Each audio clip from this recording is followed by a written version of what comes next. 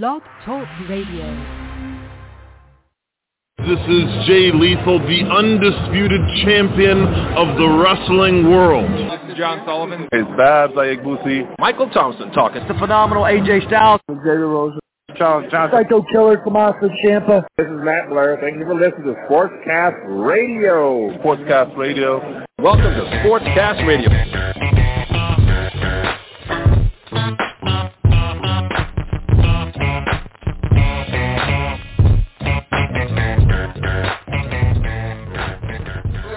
Ladies and gentlemen, after that little hiatus, if you will, football playoffs starting, Black Monday happened, the NFL, and damn it, Luke, it's time to be back on the air, I think. I don't think Luke is with us yet. I think Luke already walked away. He's off to a great start to the show. 2022 kicks off SportsCast Radio, and I have no co-host. But that's okay. We got a lot of fun coming up. We have guests upon guests, as our number one is going to be the epitome of a coaching carousel interview session. We are going to be pumping these out quick. We got Broncos, we got Bears, we got Vikings, we got Giants, and we got Dolphins. I cannot wait to get this rolling. Just a couple minutes here, we'll be talking, as always, representing that predominantly orange Bronco brand. Travis Wakeman calling in here in just a few minutes. Also, Parker Hurley's going to be on talking about the Bears about 10:15. We'll be bringing in Jared Barsness, representing the Vikings, hometown hero. 10:25, 10:35. Danny Friedman talking about the Giants, and Paul Picken, our friend from the Finn Fanatics, the Dolphins, coming out at 10:45.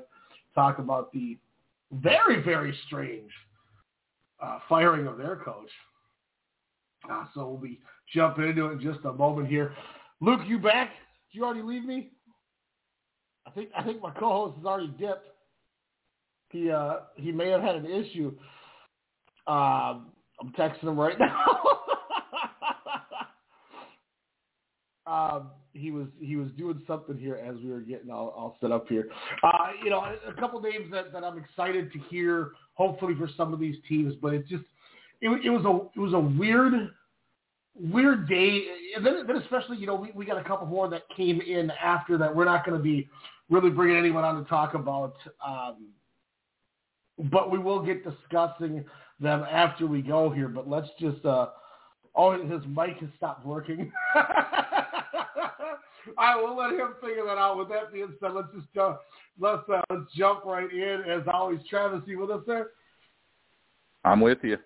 Hey, how are we doing, man? The NFL's hitting its peak. We're back on air, and what a great way to start than to have a man who's been giving us his great time and service for years now. Travis, for all our new listeners, why don't you really quick introduce yourself for everybody?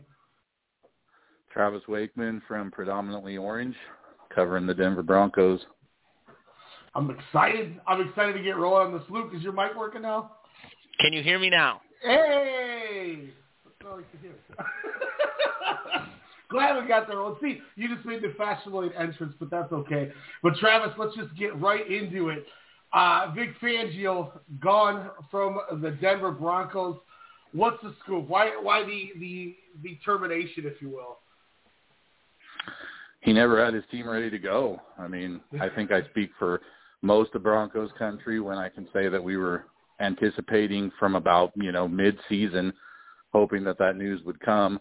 It was just painfully obvious that the guy was always in over his head, knew his defense for sure, but, just never had his team ready to play, and never a complete game. The team doesn't score enough points, and when you don't score enough points, you don't win very many games. Vic Fangio was a defensive-based coach. Do you think the Denver Broncos go in that way again with their new head coach with a defensive mindset, or do you think they look for someone to coach up their QB of the future, whoever that is, and Jerry Jeudy and Javonte Williams? It's hard to say because I'm not sure if you've seen their candidate list, but it seems like they're going to interview every guy that's ever been mentioned as a possible head coach. Personally, I hope they don't go defensive because, the last two guys have been defensive. Vance Joseph got a crack, and he was terrible. Vic Fangio came in. He was probably even worse. So I would like to see an offensive-minded guy, but, Dan Quinn's at the top of their list, so it's certainly possible that there's another defensive guy coming. Fangio went 19-30 in his 3 seasons with Denver. Had that weird second-place finish 2019 with 7 wins.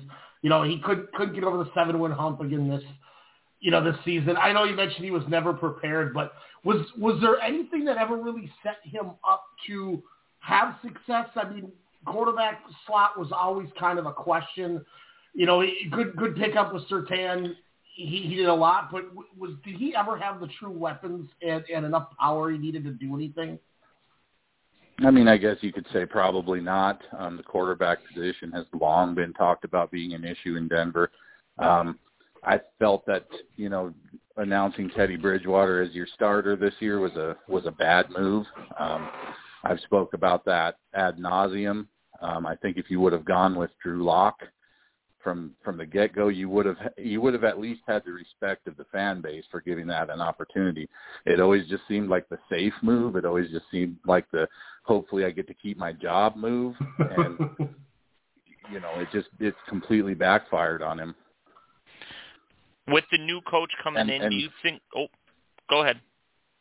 Yeah, going back to when I spoke to you guys before the draft, I think during that conversation I talked repeatedly about how good of a pick Micah Parsons would be.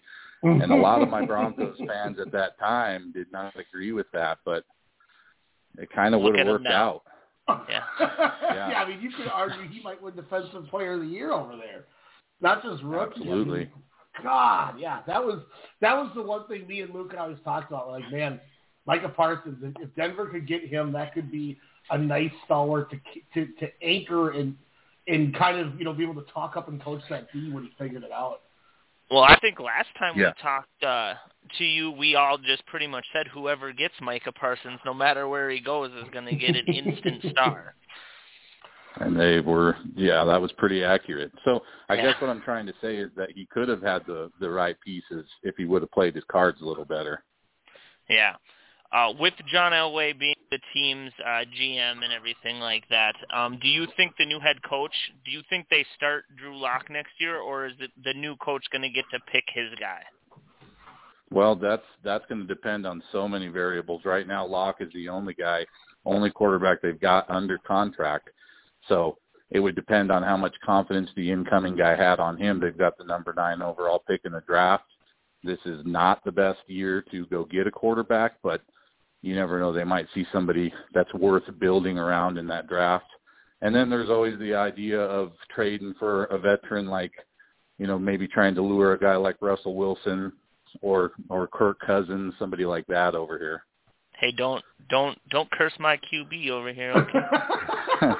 Yeah, we have to deal with that as our fans as it is. That's the one thing, too. If you guys fall in love with, a Malik Willis or a Kenny Pickett or, one of those types of players, Sam Howell, and they fall to 9 with skipping on quarterbacks last year, and the new coach is in on it. Are you game? Are you like, you know what? I trust this team. I trust Elway to power the coach to take one of these quarterbacks. Or is this one of those, dear God, just stay away from all of these projected top 10 QBs that are coming out? Yeah, I would prefer that they do. I'm a Drew Lock guy. I think we've talked about that before. I don't think he's magnificent, but I do think he could get you by for this season. I would much rather see them go all out to try to get a top name veteran rather than take a guy high in the draft, because looking at these quarterbacks in this class, I don't think any of them are first rounders. There are going to be some that get picked in the first round, but I don't think any of them are really a first round pick. Curious, who's your favorite candidate for this job? Who do you want them to pick? I'm kind of starting to lean toward Nathaniel Hackett, Green Bay Packers offensive coordinator, but that comes with some questions too, because it does seem like Matt LaFleur still calls all the plays down there, and he does have the benefit of having Aaron Rodgers, so he might be getting a little bit too much credit. But just listening to his interviews, listening to him talk, he seems to have a good head on his shoulders, seems to have a good vision. So keeping with an offensive theme, that's kind of how I'd like to see him go. I know you mentioned trying to get a veteran hand in there to quarterback this team. If you were to get a guy like Hackett to come and take that job, Do you think that goes in favor of maybe getting that quarterback he had from his former team as well? Well, I was going to get to that because Luke Getsy, who's their quarterbacks coach, is also on their candidates list. So, you never know. You might be able to get him to come in as your OC, and then who knows, maybe we'd get lucky and have that long-rumored Aaron Rodgers move actually happen, which we might be talking then. Because I remember we spoke briefly about that too, and how Denver was always kind of tied to that. So you mentioning Hackett kind of really sparked that thought in my mind. Yeah, well, and we've talked about that with the fan base. It's a thought that they're hoping that maybe George Payton's got something like that up his sleeve, but have to have a lot of cards fall your way too. On that same line, you said earlier that Dan Quinn you believe is one of the top guys on their list. Do you think you could see them trying to go out and get Matt Ryan with so many years with Dan Quinn down in Atlanta? Absolutely. That's another thought. Dan Quinn's the only candidate on their lengthy list that's got any head coaching experience. And so that's why I think he's got to be one of the favorites. So yeah, he went to a Super Bowl with Matt Ryan. So that's something I think Broncos fans could possibly live with too. Is there any kind of long shot that you'd like to see this team try to bring in as the coach that maybe no one has talked about, or is definitely kind of one of those 2% chance people, but if we could, it would be fantastic? Jim Harbaugh, I'd say that might not even be 2%, but I'd love that. He's a guy that his name's out there in the NFL circle again. So is Kellen Moore. He's a guy that's been mentioned and he's on the list, but I'd say he's more of a, he'd be more of a risk because he's young and he's still learning, his coordinator spot himself. But you may be able to catch the next Sean McVay with that hire too.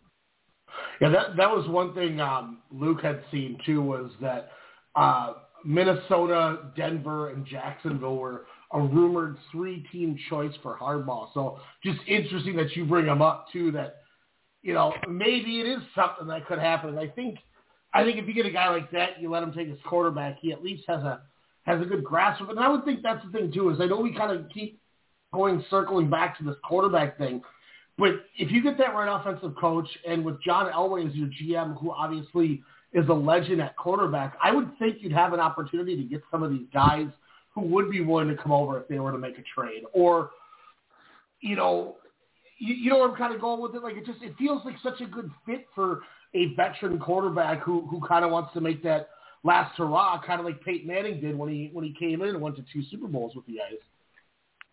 Well, and you say, we keep circling back to the quarterback thing. We've been circling back to the quarterback thing since Super Bowl 50. So this has got to be the year that they get this right. I don't know what route they're going to go, but we can't keep recycling these bad QBs. Yeah. Sorry, Luke, go ahead. I was just going to say, do you think you guys have the tools and the weapons to trade for maybe Deshaun Watson in the off season? Oh yeah, it would depend on what Houston's looking for there. What is his value? Do they still have the kind of value they had for him last offseason? Because it was rather high, if I remember right. He just missed the entire season. So what's his value at right now? I think either way, the Broncos would have enough firepower to make that trade. They collected a couple extra picks this season by trading Von Miller. So yeah, I'd say they've got a good couple young pieces too if the Texans were interested in doing that, but it's just going to depend on where they place his value at right now. So I'll put the $1 million question here as we wrap up. When the hire is happening, who's your guy? Who's getting the job? If you had to take a guess at one person, who gets the job? If you're making me answer that this minute, I'm going to say probably Dan Quinn. Dan Quinn, hey, could be worse. You've seen his track record. It's going to be interesting. It's so wild with some of these names that all came up at the exact same time, and it's a fun crop this year with a lot of good stuff, and I think a lot of teams go in a lot of good ways, and I'm glad we got to pick your brain about it. Anything you want to plug before we let you go here on this rapid-fire Thursday? No, just, check out predominantlyorange.com. We cover the Broncos as well as anybody out there, so check us out over there. Heck yeah, Travis, we'll probably have you on 3-4 more times before the season starts, so be glad to talk to you again soon. Thanks for coming on, man. Absolutely, man. I'd love to be back. All right, so thanks, now. Always a pleasure having Travis Wakeman on. With that, we're going to keep the speed rolling here. Luke, Parker, you with us? Hey, yeah, guys. Parker, go ahead and introduce yourself for all of our fans. We usually have talked to Bill Zimmerman over the years, and with you jumping in, we're very excited to chat with you and get to know you. Sure, yeah, and like I kind of told you, I worked with Bill for a few years, and then back in I think it was 2019 or 2020, he kind of handed over the reins, and I've been writing about the Bears for BearGogglesOn.com since 2017, basically the Mitch Trubisky draft. And basically the night they drafted Mitch Trubisky was the night I started writing about the Chicago Bears. So it's been a fun ride for my entire Bear Goggles On experience. But it seems like we're because now you're calling me, that now we're in for a new regime and some new beginnings. And so hopefully things will really be turning. But, yeah, we had that great 2018 season, but really everything in between has been an up-and-down roller coaster. And I think that's a great way to kick it off. It's a new regime, as you will, with somebody to chat with, and new regime as well. Matt Nagy out after 4 years, 34-31. What was the main proprietor at getting him out of there, especially after drafting a quarterback that seemed like you were getting him as guy? Right, and I think the biggest issue is that between him and Ryan Pace, and, the Bears are in a particular situation where their general manager got fired as well as Matt Nagy. They both kind of, in my opinion, it was just a desperation to where the Trubisky thing didn't work out. Ryan Pace was really solely responsible for Mitch Trubisky, and they were just so desperate for a quarterback that I don't think Fields was necessarily a perfect fit for Matt Nagy. I think Fields was just the desperate quarterback that Ryan Pace needed to go up and get because he needed to try and keep his job, which ultimately didn't work out. And then, like I said, because Matt Nagy wasn't a fit for Justin Fields, they never stylistically got along. Andy Dalton is actually a better fit for Matt Nagy, which is why it seemed like a lot of people in the media said, why is Dalton, at some points, why are the receivers more productive with Andy Dalton than Justin Fields? This is a bad sign for Justin Fields. I think a lot of that was that Dalton just fits the Nagy offense of the quick passing, get the ball out of your hands, read things quickly, whereas Fields is more of get him on the run, get him bootleg, let him throw the football deep down the field, not with the quick passing, quick accuracy that Dalton has. It's completely different stylistically. Fields and Nagy never necessarily meshed. You could argue he didn't get the time, but I think Nagy was so hell-bent on starting Andy Dalton that, he didn't buy himself the time either. He wasted a lot of training camp reps on Andy Dalton that he wasn't giving to Justin Fields. And then during the middle of the season, you have the receivers saying, we wish we had those training camp reps. So it was really the relationship between the quarterback and the head coach that ended up getting the head coach out of the door. Chicago isn't one of the most desirable locations with their players right now, other than Justin Fields and a couple other weapons. However, I've read a couple articles that suggest Brian Flores is the number one choice for the Bears. Do you think if he wants the job, he'll take it with the talent that the team has? I think there's a chance. I know that a lot of people have been speculating that now that the Houston Texans got rid of their head coaching situation and they have a lot of New England guys, and Flores was a New England guy, that they may have just got rid of their head coach because they were surprised that Flores moved on. I could see him being more interested, but one of the draws that the Bears do have, besides the talent thing, is that like I said, because of the general manager, there's a chance that if you come in with a potential combination of, I get to choose my general manager, or the general manager is, a buddy of mine and he chose me, then we can kind of come in together and we can start to build this talent together. And at that point, you start to get a long leash.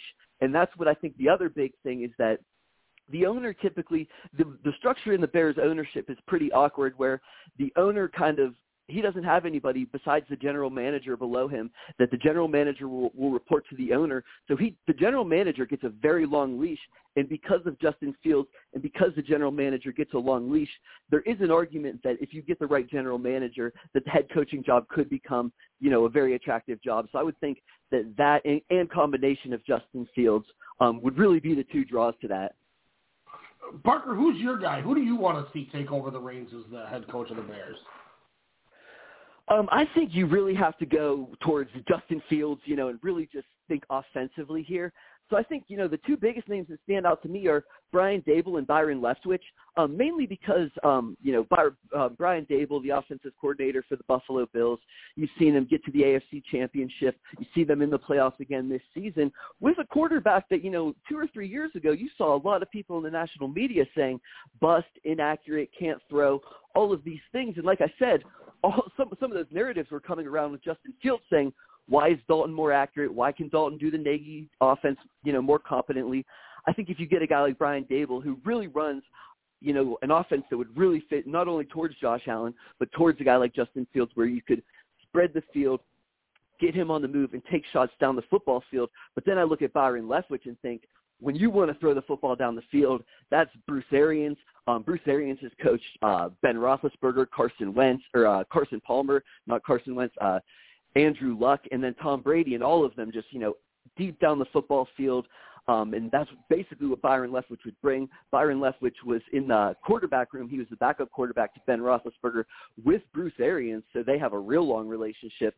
So I would really think that's a Bruce Arians protege. That's a deep down the football field thrower. But I think no matter what you have to do, you have to go offensively. So I've seen some other offensive candidates like Doug Peterson, Nathaniel Hackett. Even those I would be really completely fine with. And like he said, Brian Flores I think is obviously another good option, but the issue with him is that he hasn't figured out the quarterback. Then you say, okay, he has the quarterback in terms of Justin Fields, so he doesn't have to figure it out in terms of the Chicago Bears. So I wouldn't hate that either.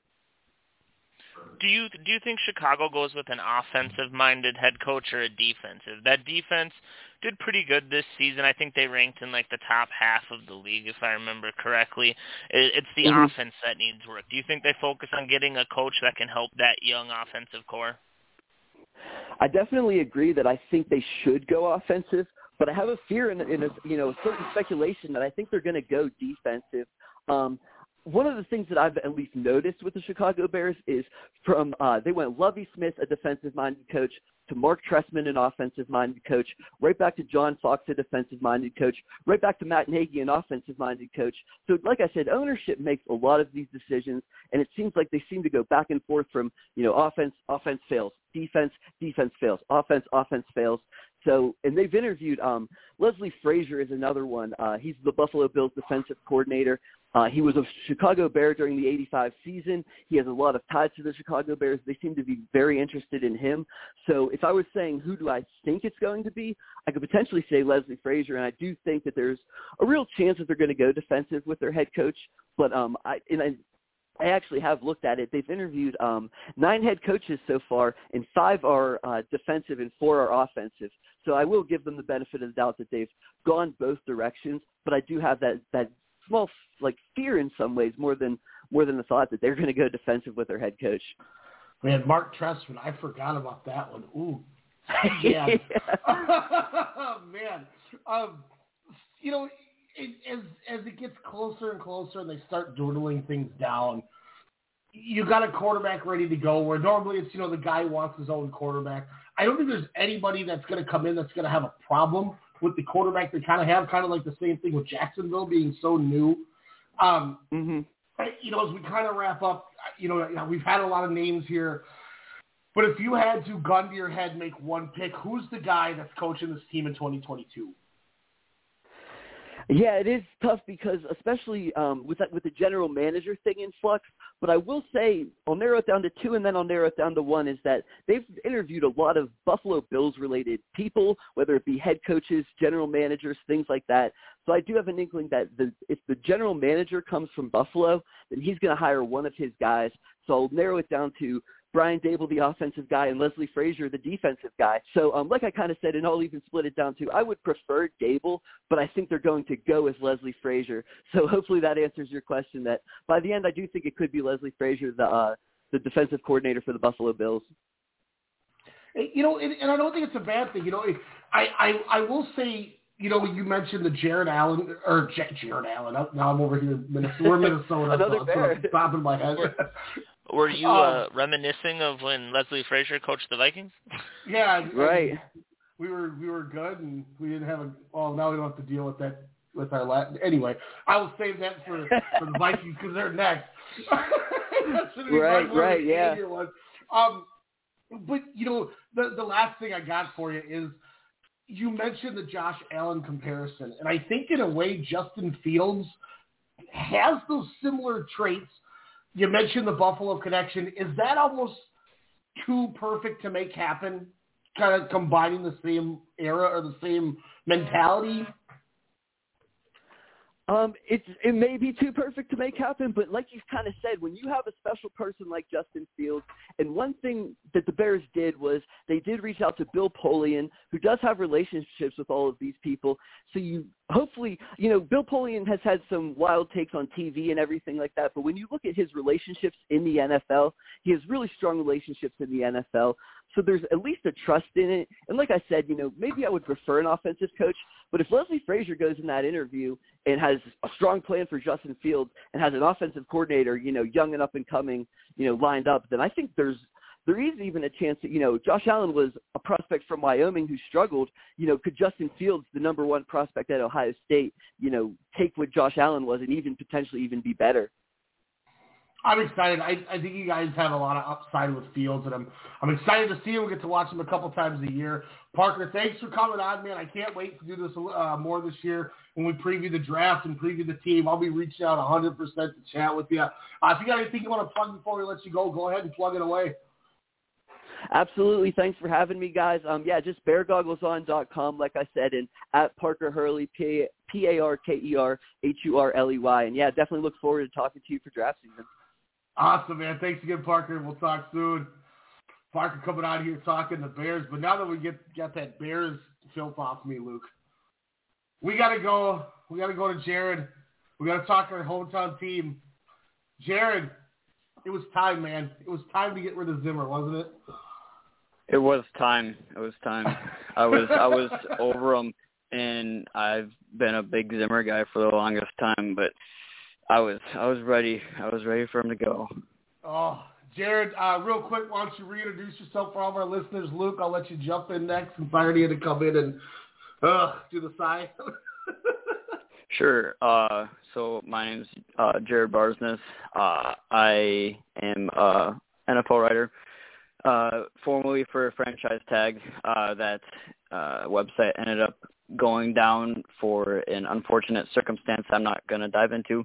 But and then formerly did a podcast, and now kind of a free agent writer. Haven't really sought anything out yet. Just finished up school. So, and then I'm on Twitter as well. So.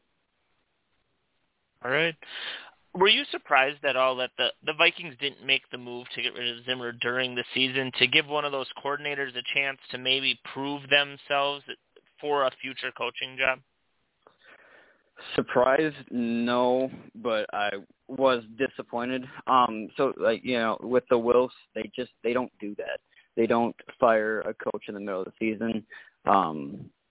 I think they've only done it once with Tice, if I'm not mistaken.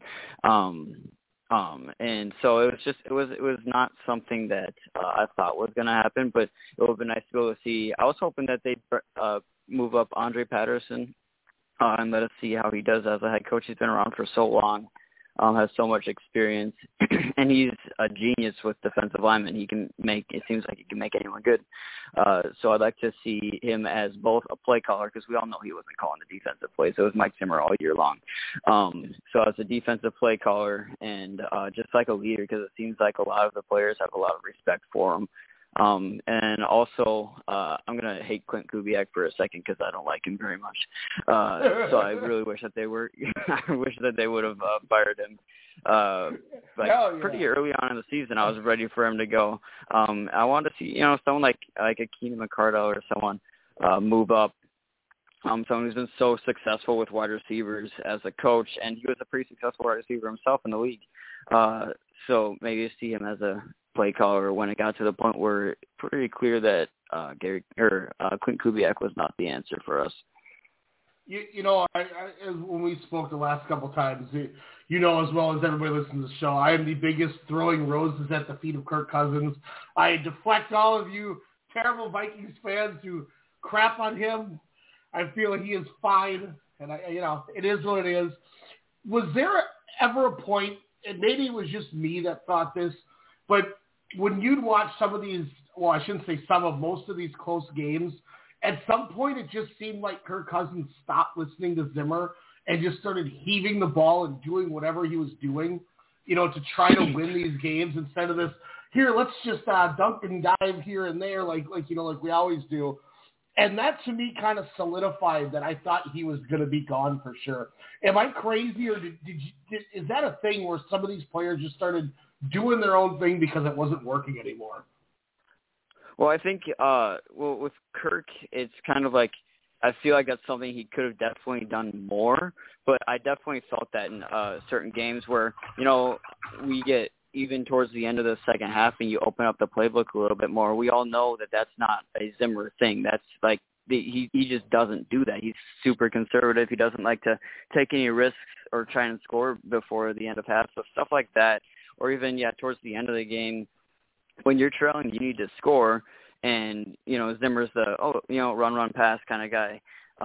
And you see Kirk kind of opening up the playbook a little bit more and throwing it downfield. And it's something that I don't get that we didn't do more regularly when you have a guy like Justin Jefferson and you have Adam Thielen and you have KJ Osborne, who burst in this year and had a great year for wide receiver 3.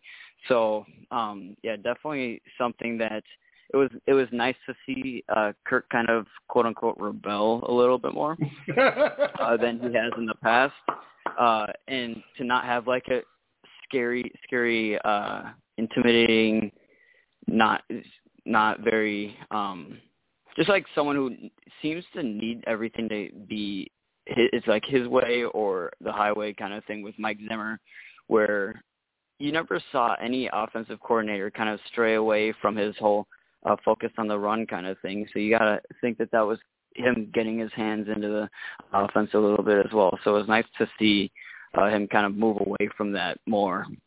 You know what that was, Luke? That was Kirk Cousins. That was Kirk Cousins doing this. You like that?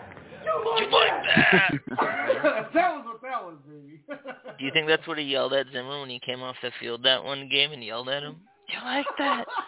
What? It's like Zimmer. It's like 3rd and 16, and he's calling like a screen, and you could tell Cousins is just staring at him.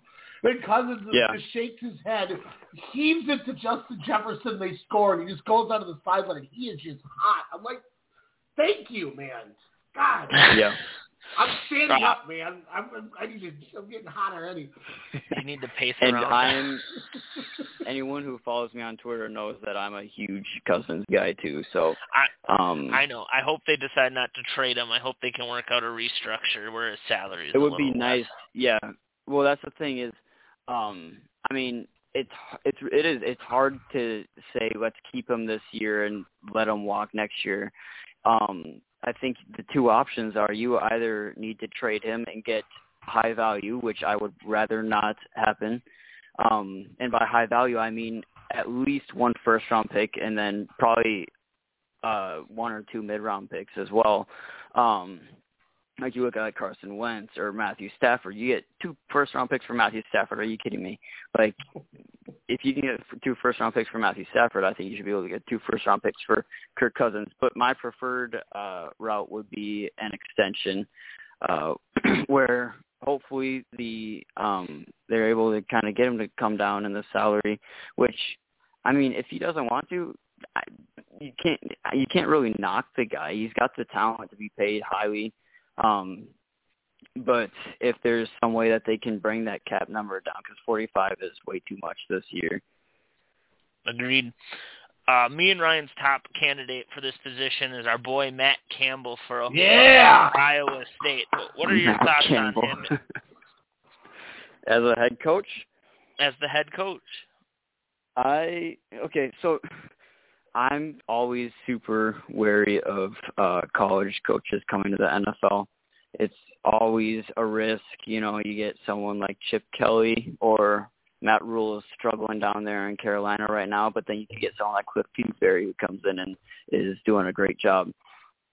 So Matt Campbell's definitely a good head coach. He's turned that Iowa State program around, and they're doing really well. But for me personally, that's not where I would go.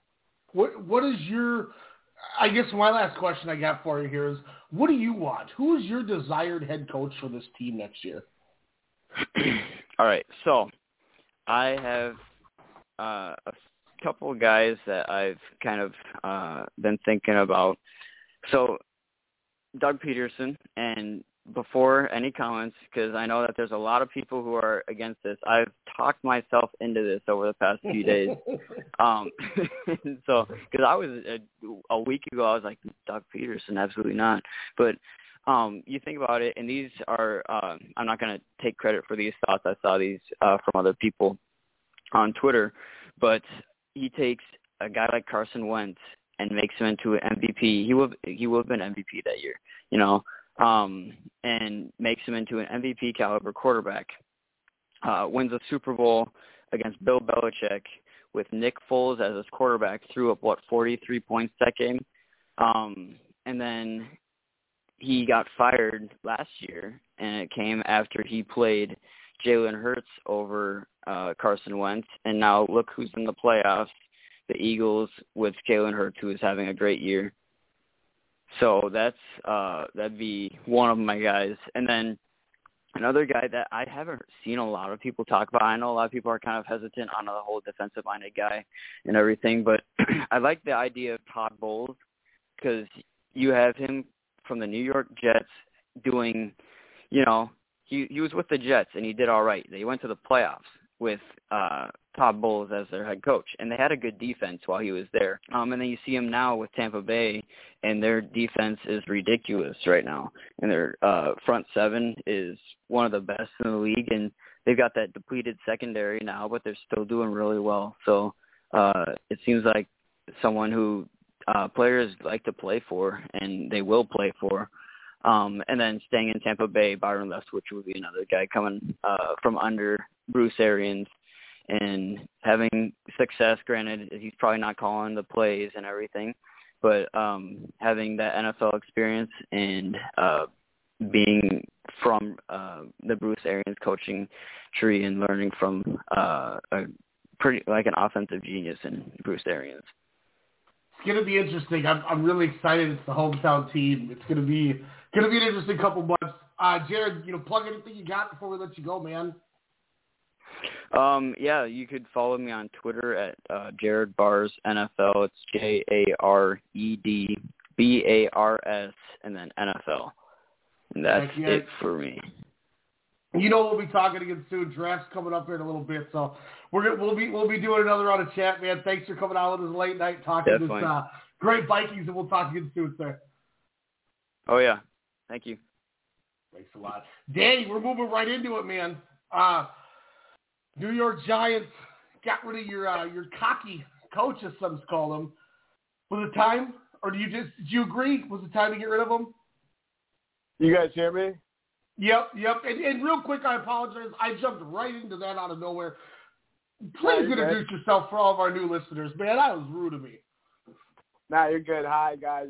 Thanks for having me on again. I'm Danny Friedman, writer for G-Men HQ, cover the Giants there.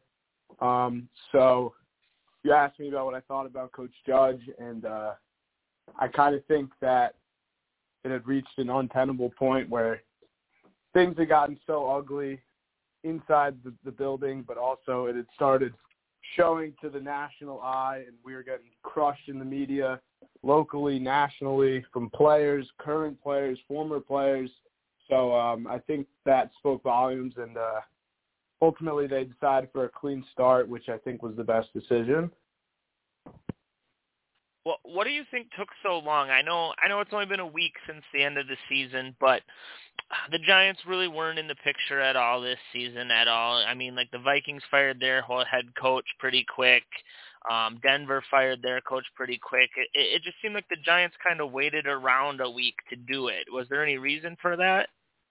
Well, I think the main reason is that I think John Mara, the Giants owner, definitely did not want to fire Joe Judge. I think he ultimately wanted to get through all of this crap, if you will, and I think he really wanted to make it work.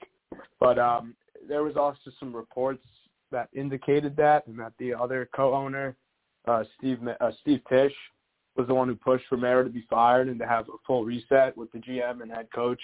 I do believe that the main reason was that they wanted to make it work, and I think they had wanted to explore their options with different GMs, but it became pretty clear quickly that these GMs wanted to choose their own head coach, and I mean, I think that's partially parlayed with that kind of speaks volumes what they think about the current coach, which was Judge, that they didn't really seem that interested in working with him. So ultimately, to get the best candidate in the GM room, they wanted him to pick his own guy, and I think that's something they didn't know going in, but they tried to make it work, and ultimately, it just wasn't going to work out. With bringing in a new coach to this team now, it makes me question what happens with the quarterback situation. Is this something where they try to find a quarterback or a coach who can do the job with the current quarterback, or is it, he had his time, it didn't work, we're going to get our own guy or a new guy, and he's going to get himself his own quarterback? I think that's going to be one of the biggest pressing questions that the team owners should be asking the new GM in their interviews. And I do believe the big thing going into it is now Daniel Jones has played 3 seasons. He's been hurt in all 3 seasons. He's had 3 losing seasons record-wise as a quarterback, and the Giants have struggled mightily the last 2 years offensively. Now, he has had some really bad talent surrounding him, other bad injury luck, and one of the worst lines in football. But ultimately, I do think that he's going into his 4th year. The team needs to decide whether to pick up his 5th-year option for 2023 by May in a few months. So I do believe they should not pick up the 5th-year option. I think they should look to stay with Jones and avoid drafting a quarterback. Now, if a veteran quarterback comes up and is available, that's a different conversation. I do think they should not get in the Russell Wilson sweepstakes, and I highly doubt they're going to get in the Deshaun Watson sweepstakes, but just throwing a name out there, if a Derek Carr became available or someone like that, I could see them targeting someone like that. But I do think Daniel Jones will be the Giants quarterback next year. But I will say my last thought is that, as I said, he hasn't been the most impressive quarterback in 3 years. The new GM is a totally new perspective on him. He didn't draft him. He hasn't built a team around him. So he's going to have a new opinion on him, and it is possible that Jones did play his last snap against the Eagles in Week 11 this season. So since you guys let go of Tom Coughlin in 2015, it seems like you guys have a new head coach every 1 to 2 years. Is this the year that the front office gets it right? And if so, who's that guy? Who's the guy do you think that they're going to bring in to lead this team, hopefully to the playoffs or at least to a winning season? Yeah, I mean, they've had 3 different coaches in the 6 years since Coach Coughlin left, and they've all lasted 2 years. Coach McAdoo, Coach Shermer, and Coach Judge now. I do think that they have to get this one right. It's been too long. One of the proud franchises of the NFL has fallen into the basement. I do think that Brian Daboll from the Buffalo Bills, their offensive coordinator, would be a terrific selection. The team interviewed the Bills' assistant GM, Joe Schoen, yesterday. I think he'd be a top-notch candidate with them, too, as a pairing. I think Daboll would be a very innovative, offensive-minded coach who could lead us into the future, hopefully help develop Daniel Jones, refine Saquon Barkley's talent, and then just hopefully fix all the messes that stem the Giants' offense. Who's the guy you want? That's kind of my last thing I got about it is I'm really intrigued who you think is the right choice for this team, because it's such a, you mentioned all the injuries and Barkley not being Barkley, and just, it's a franchise that's in a really weird spot, and you really need that right piece. And I think that's what intrigues me the most about it. Who's that guy that can do it? If you're the ownership, you're up top. Who are you putting behind that clipboard week one? I personally would put Brian Daboll. I tossed his name out there because to start off, the Giants are letting the GM select a new head coach. So that's going to be something that we're going to have to wait on the head coach candidates to see first who the GM candidate's going to be. I think Schoen would be a great option. He's got a lot of experience working the draft and the free agency. He's helped put together and fix one of the NFL's worst franchises of the 2000s. That was the Bills, and he's really turned them into one of the best teams the last couple of years. They have 3 straight seasons with 10 or more wins. And then I think, as I said, Brian Daboll would be a terrific head coach. I don't think he would be the head coach unless Schoen comes as the GM. But, however, I think Daboll is a terrific selection. He's got excellent play calling. He used a lot of deception and pre-snap motion. He's a really good play caller on 3rd and 4th downs and in the red zone. 3 of the top things the Giants have struggled with for over 5 years now. So I think Daboll would be my number one choice. I think long shots could be an Eric Bieniemy, who Giants players have reported to have been interested in. Brian Flores, who there's been talks and mutual interest from both sides. I think Flores would be an interesting name. He's a New York guy, but personally as high on him as other people may be. But I think that would be a name to watch. But my number one is Brian Daboll. I just got one more question for you here quick. You guys have brought in some offensive talent in the last couple of years to kind of try to help Daniel Jones with Kenny Golladay, Golden Tate. You guys drafted Kadarius Toney in the first round last year. Sterling Shepard showed promise before the injuries. Saquon Barkley. This new GM and head coach, is it rebuild time? I know we mentioned before that you think that they should find a new quarterback, but is it time to trade the assets and try to let this new regime get the players they want to try to win? Yeah, I mean, I think they definitely are going to need to reload, reset, rebuild, whatever word you kind of want to use. But I think the Giants they're kind of in a tough position right now where they're balancing being one of the league's worst teams roster-wise and record-wise, but they're unfortunately one of the worst financial positions in the league. They have very little cap space to work with. So the other side to that, though, is they have a lot of draft capital this year. They have 2 first-round picks, a 2nd-round pick in the top 5 of the 2nd round, a 3rd-round pick, and 2 4th-round picks. So there's a lot of moving pieces there that can kind of trade and work the board. I think they're going to have 2 top 10 picks. So that alone is a really strong start. But, yeah, I do think there's going to have to be a reset of the culture and reset of players. A lot of guys that were specifically brought in from Patriot ties and Panther ties from Joe Judge and Dave Gettleman might be released and are going to go in the coming weeks and months. And so they're going to bring in their own guys, their new coaches, guys they're familiar with, they want to work with. So I do expect some type of rebuild in New York. Hey, man, thanks so much for coming out here. As I've been saying, everyone, we're getting to that time. We got postseason, we got draft, we got team previews. We'll be reaching out to have some more conversations this year. Thanks again for swinging on with us tonight. Appreciate it, guys. Thank you. Yeah, as always, man. It's always a pleasure. That being said, going to close it out. The one and only Paul Pickett Jr. coming on, talking to us, longtime vet of SportsCast. Paul, what in the hell just happened here with the Dolphins? Good Lord, it's been a week, huh? I thought we were going to ease into this off season a little bit, but we came out guns blazing, didn't we? My God, I'm going. Wait a minute. I'm talking to Luke, and I'm like, man, Flores did a really good job with that Dolphins. 8-1 to close out. Wow. And then he's fired. Yeah, it's comical, though, too, because these national media pundits that pay – you and I both know, and a lot of the fans listening right now know, a lot of these national media pundits don't have the time to pay full attention to every game. So we went from 2 weeks ago, or even right after the Dolphins beat the Patriots, when they kind of just stumbled all over their tongues trying to talk about it, where Miami hadn't beaten anybody. Those wins don't count because they're not anybody. Blah, blah, blah, blah, blah, blah. To, oh, my God, Brian Flores won 7 of his last 8 games. And it's like, wait, did we not beat anybody, or did Flores just go out and just beat the Rams week in and week out. I'm confused by this.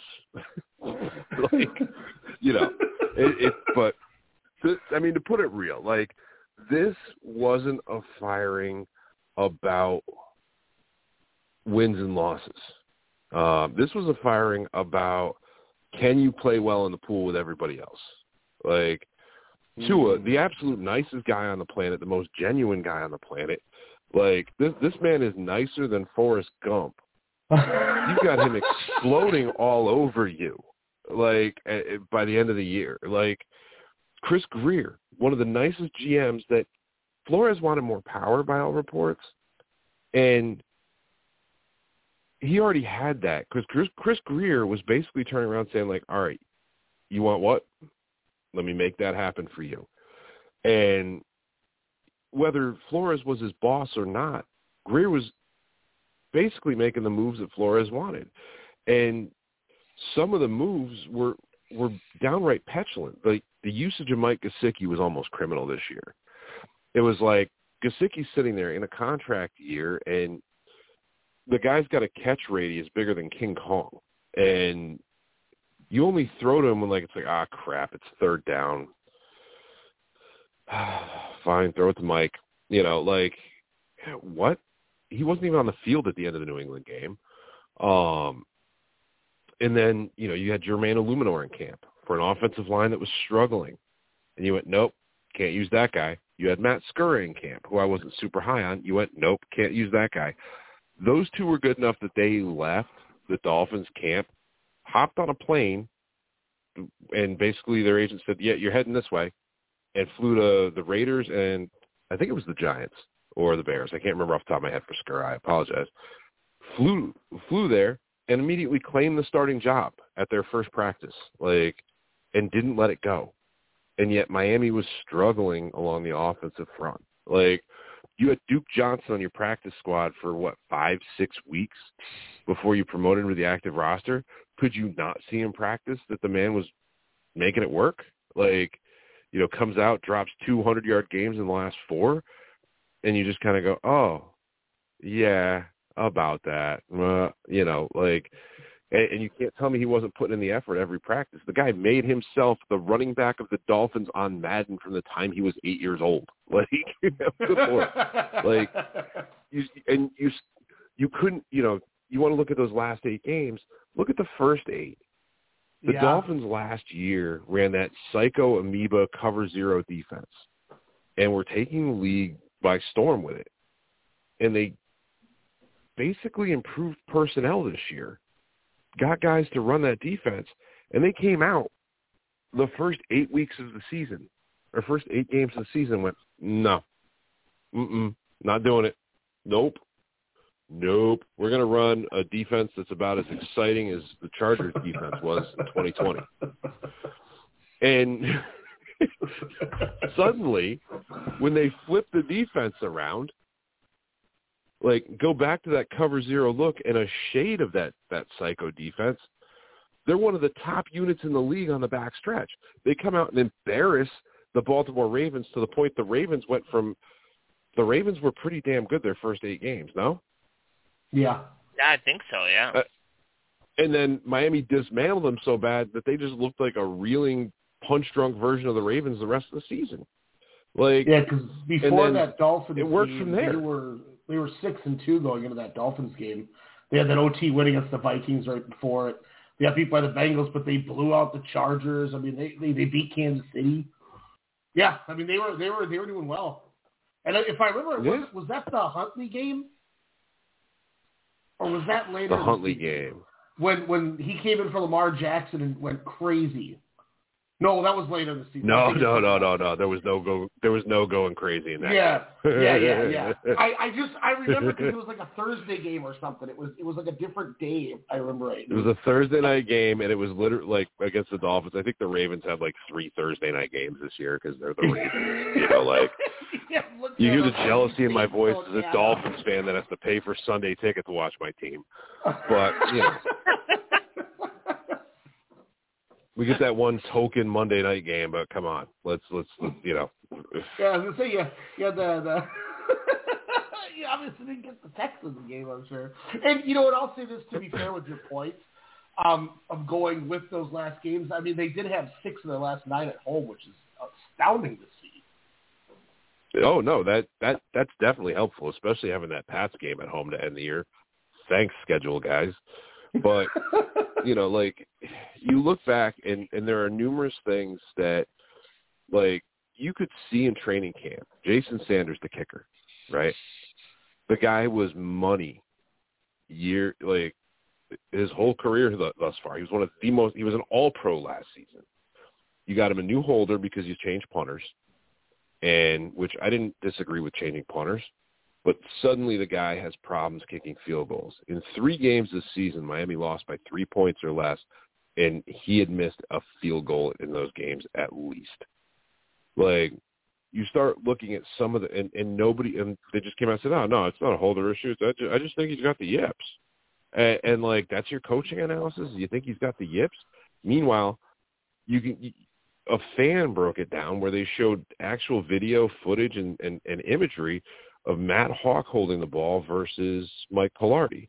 And you could see Pilardi's pulling his hands out early on occasion. And you can't identify that as a coach. And meanwhile, we've had 4 offensive coordinators in 3 years.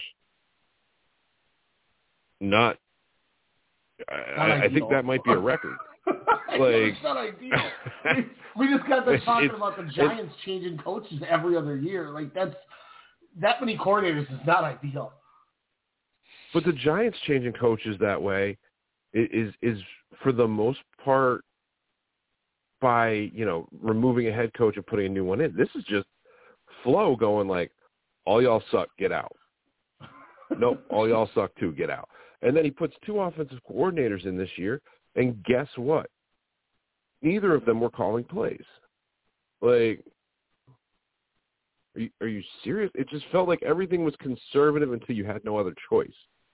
And that's frustrating for me. And I like Flo, and I think he's a guy that could have gotten there. One of the things I had thought about was trying to see if they could do what they tried to do initially with Flo and get Jim Caldwell to come in and be an advisor this year. Like, initially, Caldwell was supposed to be an advisor to Flo.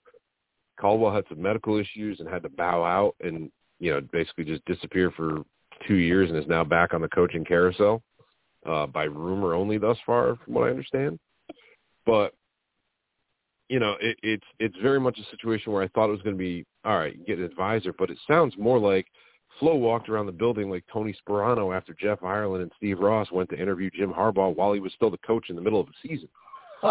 And you just can't do that. Like, Tua's big thing when he went off on him wasn't even about himself. It was, you can't treat people the way you're treating people. And if you were a Flo favorite, you were going to be out there. Like, good Lord, it was criminal that Jesse Davis started every game right up until the last one. Robert Hunt did great at right guard, but he was lights out at right tackle last year with Solomon Kinley playing next to him at right guard, and Jesse Davis was better at guard. And suddenly you have the bright idea to swap Jesse Davis to right tackle, yank Kinley out of the lineup, and put Hunt at right guard, and go, yeah, this is cool. Like, what? It makes no sense. I talked to. Sorry, one last thing before I shut up because I've been babbling since I came on the air. But I actually talked to Richmond Webb about this in the middle of the season on another show, and I asked him because I coach little guys and this and that. We've never had a blocking scheme at the youth level where you just forget that a defensive end exists. And this is poignant because, like, even if you let him by, either A, it's because by design because it's a screen, B, you've got a guard coming to murder that fool, or C, you're going to try to pick up a DN with the running back, right? Like, those are the 3 main scenarios. You're letting him by for a reason or what have you. Like, but somehow he's accounted for, whether it's you're trying to draw him in or you're just basically trapping the guy with somebody. And the Dolphins went up against the Buffalo Bills in week 2 after beating the Patriots. And I've never seen a defensive scheme that just goes, that big guy, Epinesa, he's cool. let him in. Like you're a bouncer at a club. Like, no one even tried to slap him. It was like he had that invisibility cloak Aaron Donald wears in that tire commercial. Like, he just came through, and he lit Tua up in, like, what was it, 1.74 seconds? Like, with a full head of steam from his blind side? Like, I wanted the heads to roll then, because what blocking scheme accounts for that? Like there were so many little coaching missteps, and the worst is any one of those coaching missteps I just outlined or went on a rant for 15 minutes about, any one of those being different this year, and we're having a conversation about the Dolphins in the playoffs. We're not talking about Coach being fired on Black Monday, because he's got a game to prep for this coming week. Yeah. Well, hi, well, by since the way. you're coaching, hello.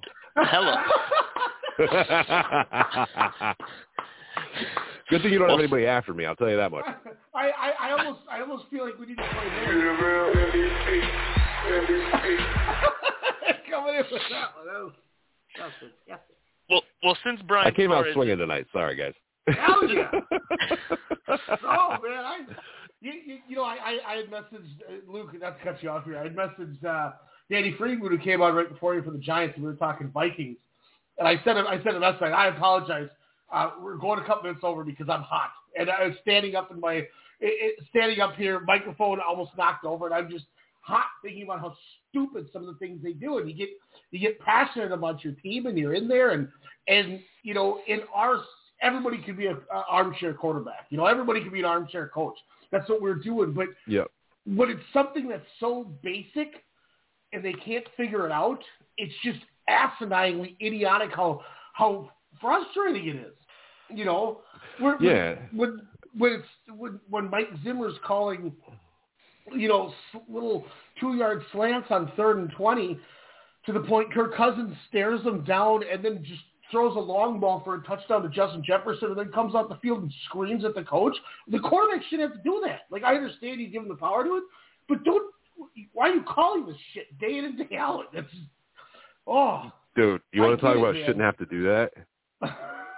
So after the Tennessee game, like our post-game show, I was talking about, I'm like, dude, they came out, they had no game plan for the fact that there was predicted rain and 30-degree weather. Like they had no game plan for that. They literally just went, we're going to come out and we're going to throw a whole bunch of short to medium to intermediate routes, and we're just going to do that, period. Duke Johnson was averaging 7 yards a carry against a pretty damn good defense in that game. Miami's offensive coordinators, all three of them, went, no. And after the game, you know, like they went at halftime, their big adjustment was, we're going to keep throwing it in this wet, slippery weather where the ball is obviously slipping out of people's hands. And Mike Gesicki gets asked about this later in the week, and I'm like, you know, after we had our show, I felt a little bad. I'm like, you know what? Maybe I'm wrong. Maybe this was just how they wanted to play it in the rain. Like, you know, they planned for this. So Mike Gesicki gets asked by a reporter in his media session that week, said, hey, we want to ask you, did you guys have a game plan going into the game for the fact that it was supposed to rain and sleet and be icy and you name it, or did you guys make adjustments throughout the game for the fact that it was rainy and icy and cold and slippery? Mike Gesicki leaned into the microphone, paused for a second, and went, no, and then just sat back. Like, no explanation, just a straight-up mic drop. If you haven't seen the footage of this, it's hilarious. You got to find it out there on Twitter. Like, it was just like, you look just disgusted. I went, no. Like, God, Jesus, guys. Like, that's basic, like, you know, Pop Warner 5-year-old football right there. Like, yo, it's raining. Shorten those steps up a little bit and keep it tight. Like, it's so, and when you're invested to it, makes it even worse. I don't know how many times Luke is not even just texting; he's blatantly calling me going, are we going to fire this son of a bitch this week or not? I said, probably not. All right, well, I got to go. And then he'd hang up the phone. And I'm like, all right, well, that was my conversation with Luke.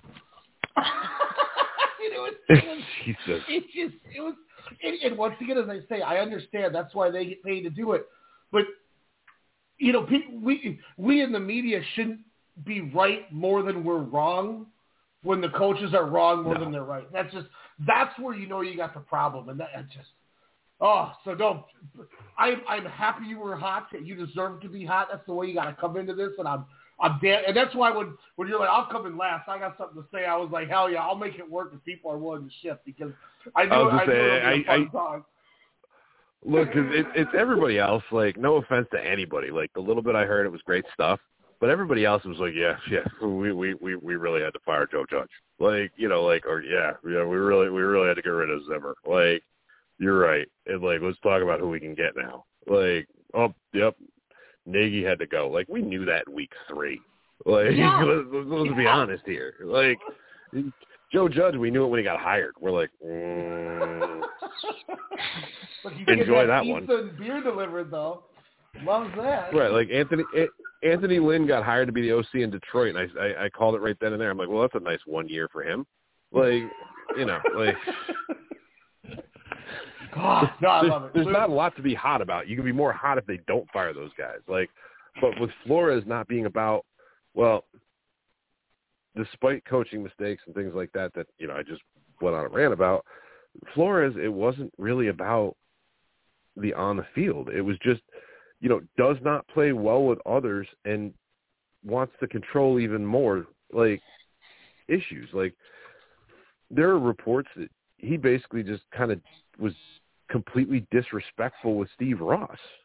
Like, what are you getting at here, guy? Like, you just want out. Like, Patrick Graham, who was the one bright and shining spot on the Dolphins or on the Giants coaching staff at defensive coordinator, like, he did one. No, let me get out of here, would you? I'm going to take a lateral move. Please let me out of my contract. I don't want to work with this guy anymore. And, like, Patrick Graham's, like, the most happy-go-lucky defensive coordinator that just has a great defensive mind that there is. Like, point out a more happy-go-lucky defensive coordinator that's effective. There isn't one. Man. It's not playing well with the others. Anyway, let me let you talk on your show for a minute. No, what you got? I've cut you off 6 times, too, because I'm in that same boat, man. What do you got? I'm just curious who do you think the Dolphins are going to bring in to take over for Flores? Jesus, I hope it's an offensive mind. I really, one of the things I've said is if I'm Steve Ross or Tom Garfinkel or Chris Greer, you know, one of my first questions, whether it's an offensive or defensive minded coach anyway, is what are your plans with our defensive coaching staff and what are your plans for the defense before I even get to the offense? And if their answers are like, oh, I'm going to get rid of all those guys, I'm going to bring in this guy that runs a 4-3 set, and we're going to play off ball. Like Vance Joseph loves to play his corners 40 yards off the goddamn ball at the snap, which, you know, I'm still shell-shocked and traumatized from when he was at DC before. I'm good there. But if they're like, look, we're going to keep Josh Boyer here, I'm going to put my own stamp on it a little bit. But obviously we've got the personnel under contract for next year that can run a hell of a defense if we run the right one. So why would I change that? And then you go, okay, what are you going to do on the offensive side of the ball now? And go from there. Like, I mean, they're interviewing Mike McDaniel supposedly, Brian Dable. I hope they interview Eric Bieniemy. You know, I like Todd Bowles, but I just don't think he's the right guy. I like Byron Leftwich, but I don't think he's ready to be a head coach yet. I'm intrigued at Kellen Moore. And the reason I say that is what he's done with the Cowboys offense, with the different personnel packages, and making some flexible things work out there in Dallas is pretty cool. But I think at the end of the day, like, what's his face? Hackett from Green Bay. I just worry Hackett's going to end up being the next Adam Gase, dude. Like, it's, oh, wow, you went out there with a Hall of Fame quarterback and he loves you and it worked. interesting. Like, you know, what has he proven up there in Green Bay other than he can get out of Aaron Rodgers' way? You know, like that's just, I don't know. I want somebody that can develop Tua, and you know, because the path of least resistance is Tua working out with a great defense, an efficient quarterback, maybe, I don't know, more than 2/5 of an offensive line for a season. Yeah, this team could really go somewhere. Well, I think Kellen. I think the Kellen Moore is a nice one when you talk about developing Tua, because I think I don't think I hear enough credit for Charlie Fry in that staff.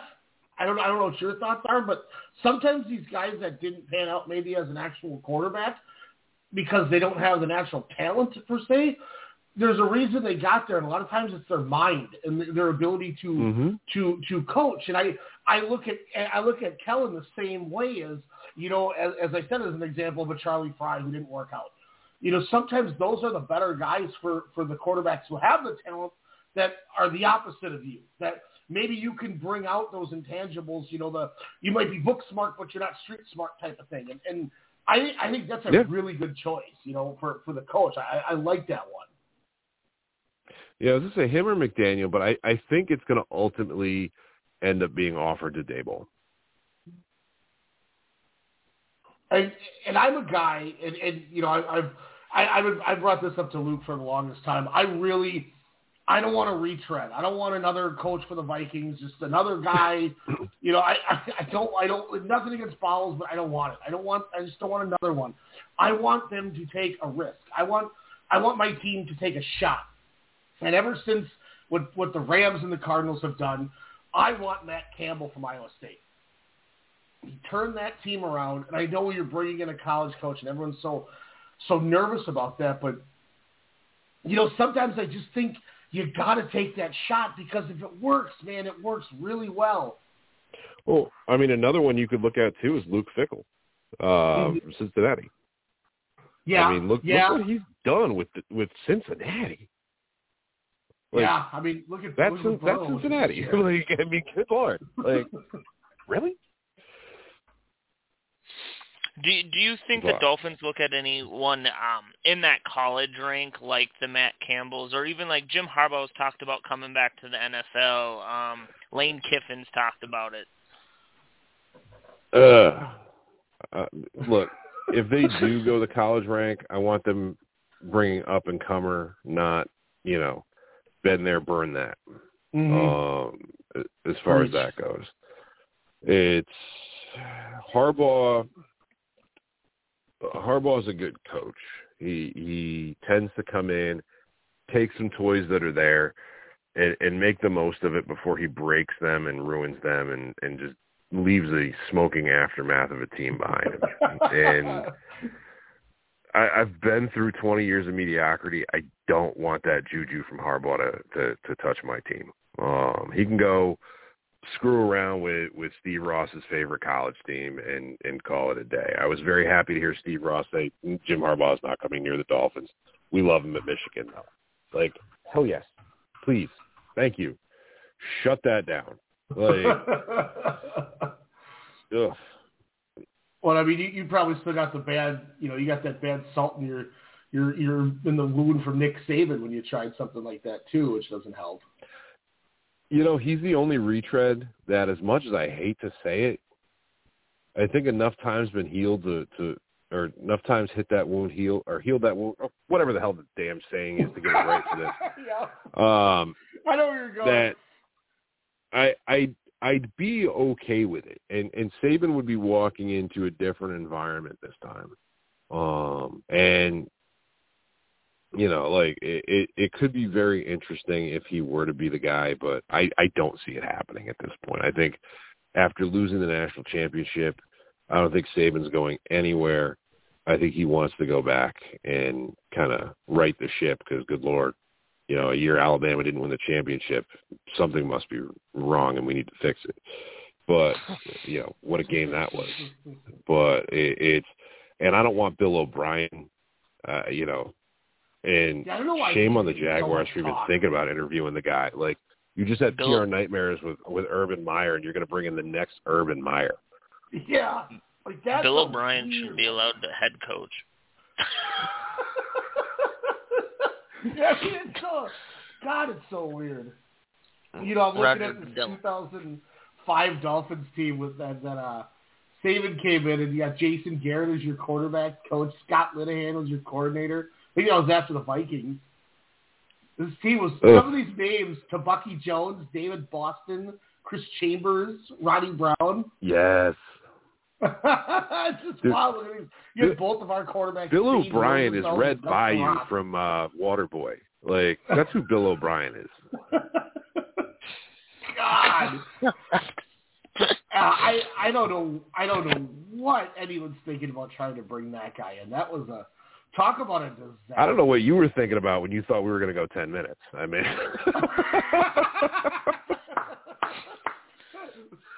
look, if that's how we decided, it was probably the best. If we slide this to the back. That's when you're like, yeah, 10:25 to.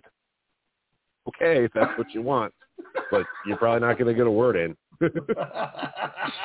Well, that's why. Like I said, I learned from my ways, and I looked at it and I thought about things, and I was like, yeah, you know, this guy's never been on before. We'll move him here because this will be 8 minutes.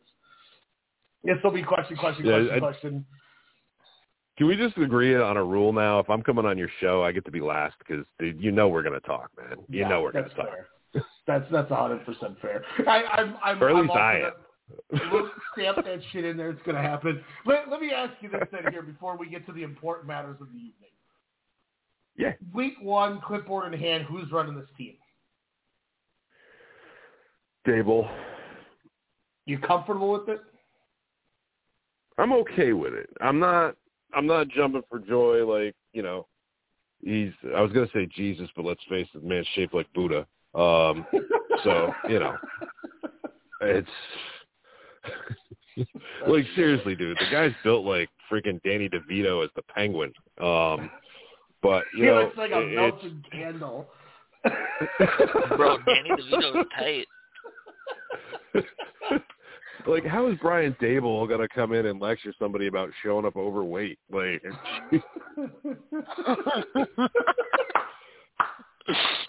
and I don't want Doug Peterson. Good Lord. Like, have you seen the clips of him, like, buying his team ice cream? It's pretty ridiculous. That's one of the guys that people are talking about. And I'm like, no. And I just, like I said, I have my thoughts. I want that new shiny toy. I want that young, fresh guy who comes in and you know, is ready to be a world beater before realizing that life sucks and then you just move on. And I want that ambitious man to come in. I just don't want any of these retreads. And when I heard Doug Peterson, I'm like, I know people are talking about how great he did with the Eagles, and they beat the Patriots and Carson Wentz. And to be fair, Frank Reich is doing the same. He pulled out a good thing with Carson Wentz too. So, like, I'm not going to crap on people who think that, but I'm also going to say another guy just did it with lesser weapons with him. Well, yes, they had Jonathan Taylor. You know, Marvin Harrison ain't I want anymore. somebody to come in I want somebody to come in and coach angry. Just, you know, be like, hey, y'all are my guys. Come with me. Let's go. Like, I want somebody to coach with the attitude Joe Burrow walks onto a field with every day. There you go. I'm a good dude.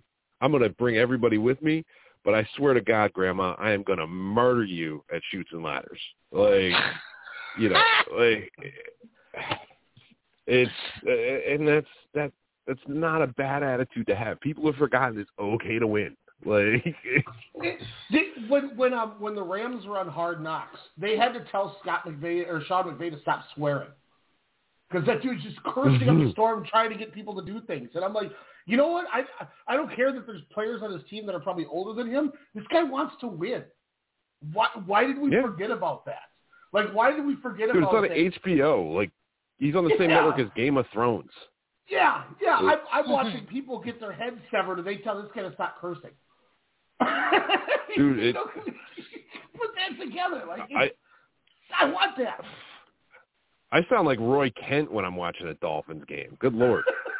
like, give me that. And it just, there's so many people that forgot about that old school mentality of it's It's why for the love of God I have this on our soundboard. And as goofy and as dumb as he may have looked, I will to this day always say this is one of my favorite phrases ever in sports. You like that? You like that? That guy was so damn happy that he came out and proved people wrong and won.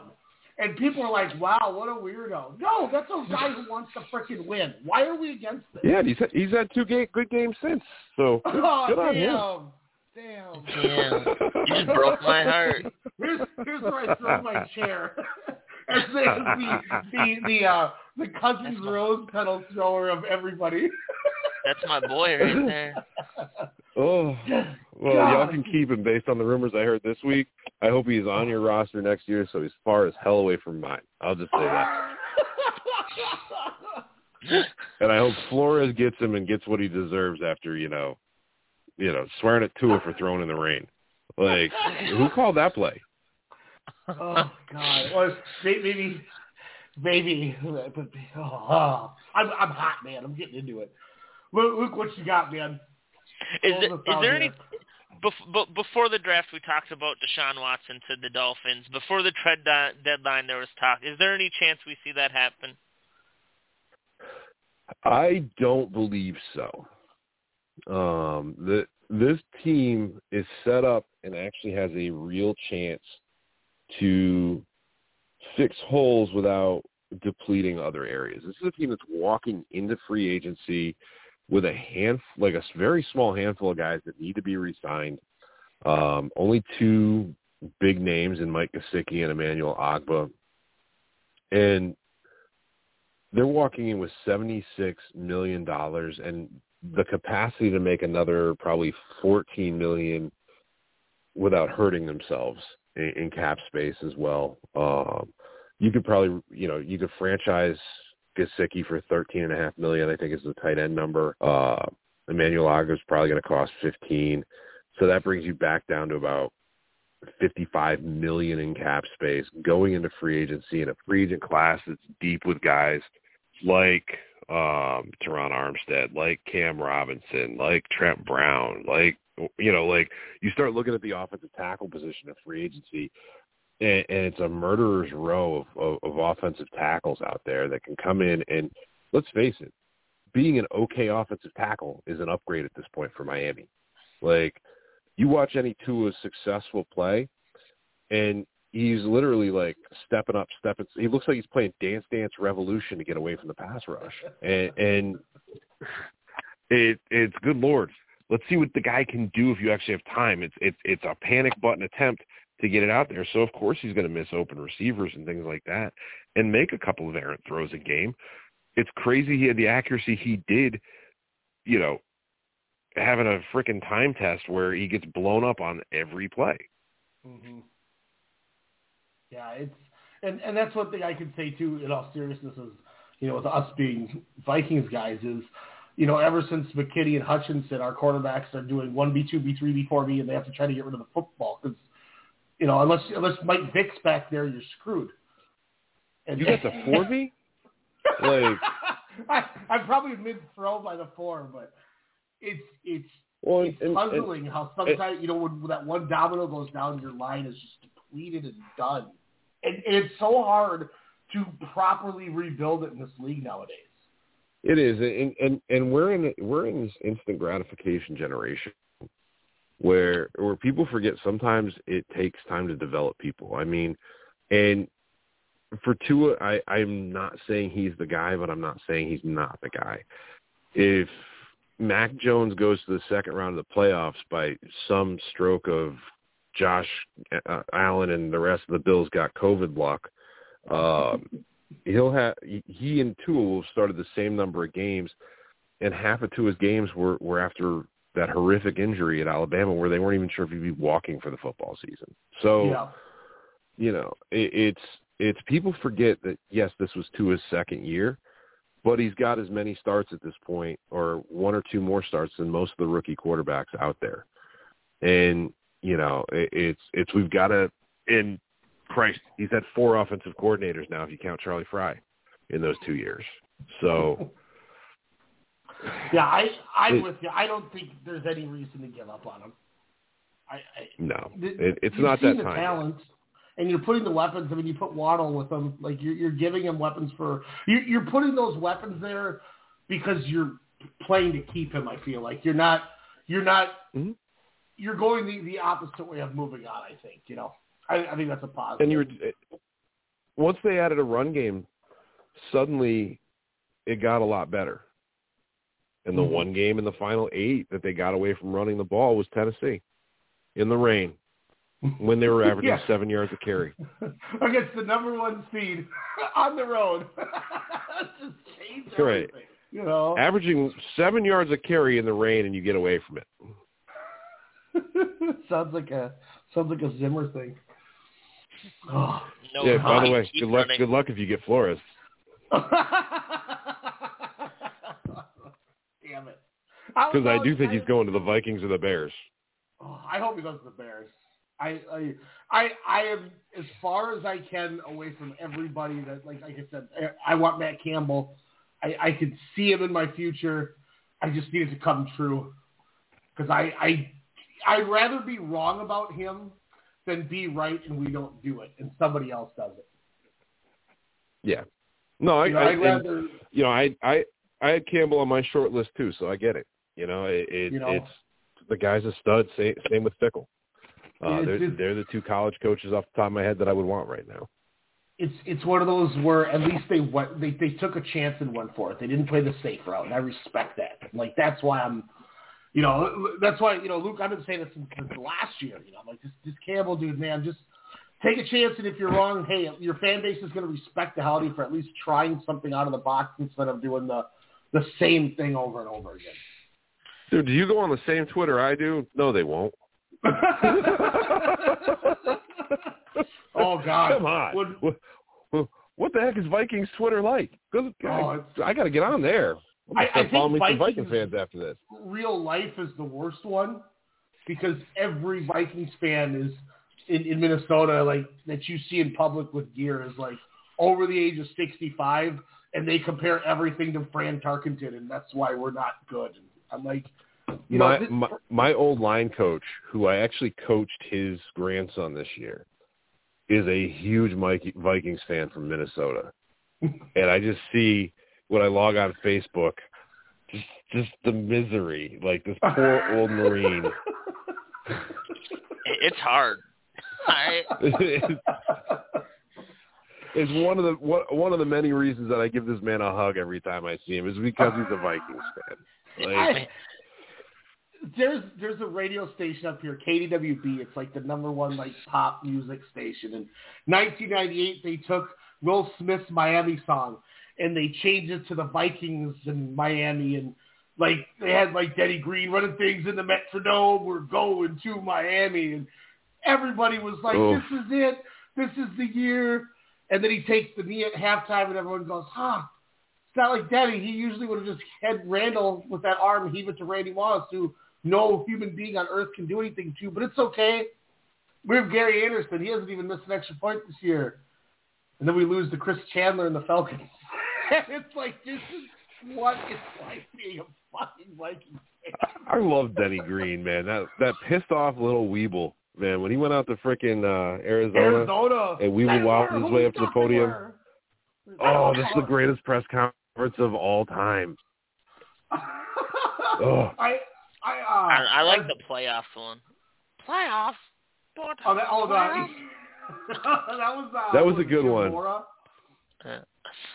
But you Mora just went straight to it. Like, and by the way, Mora Jr. is coaching my college team now in UConn. But like Danny like started trying to give a real answer. That was the best part. And you could just hear his voice cracking like he suddenly hit puberty and was going to get taller. Like, it's just like, they went out there. We had them right where we wanted them. And God, you want to – like, he just starts snapping and punching the podium. Like, I'm like, oh, let's go. Let's go, Daddy. Like, and he turned to walk away, and he came – and, like, you see his brain just go, no, damn it, I'm finishing what I got to say. And went back, and he's like, you want to crown that ass? Crown him. Like, I'm like, oh, get it, Daddy. Get it. I need this for my ringtone.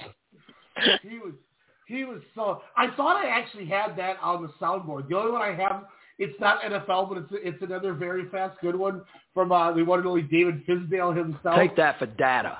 And he bangs the cover. Okay.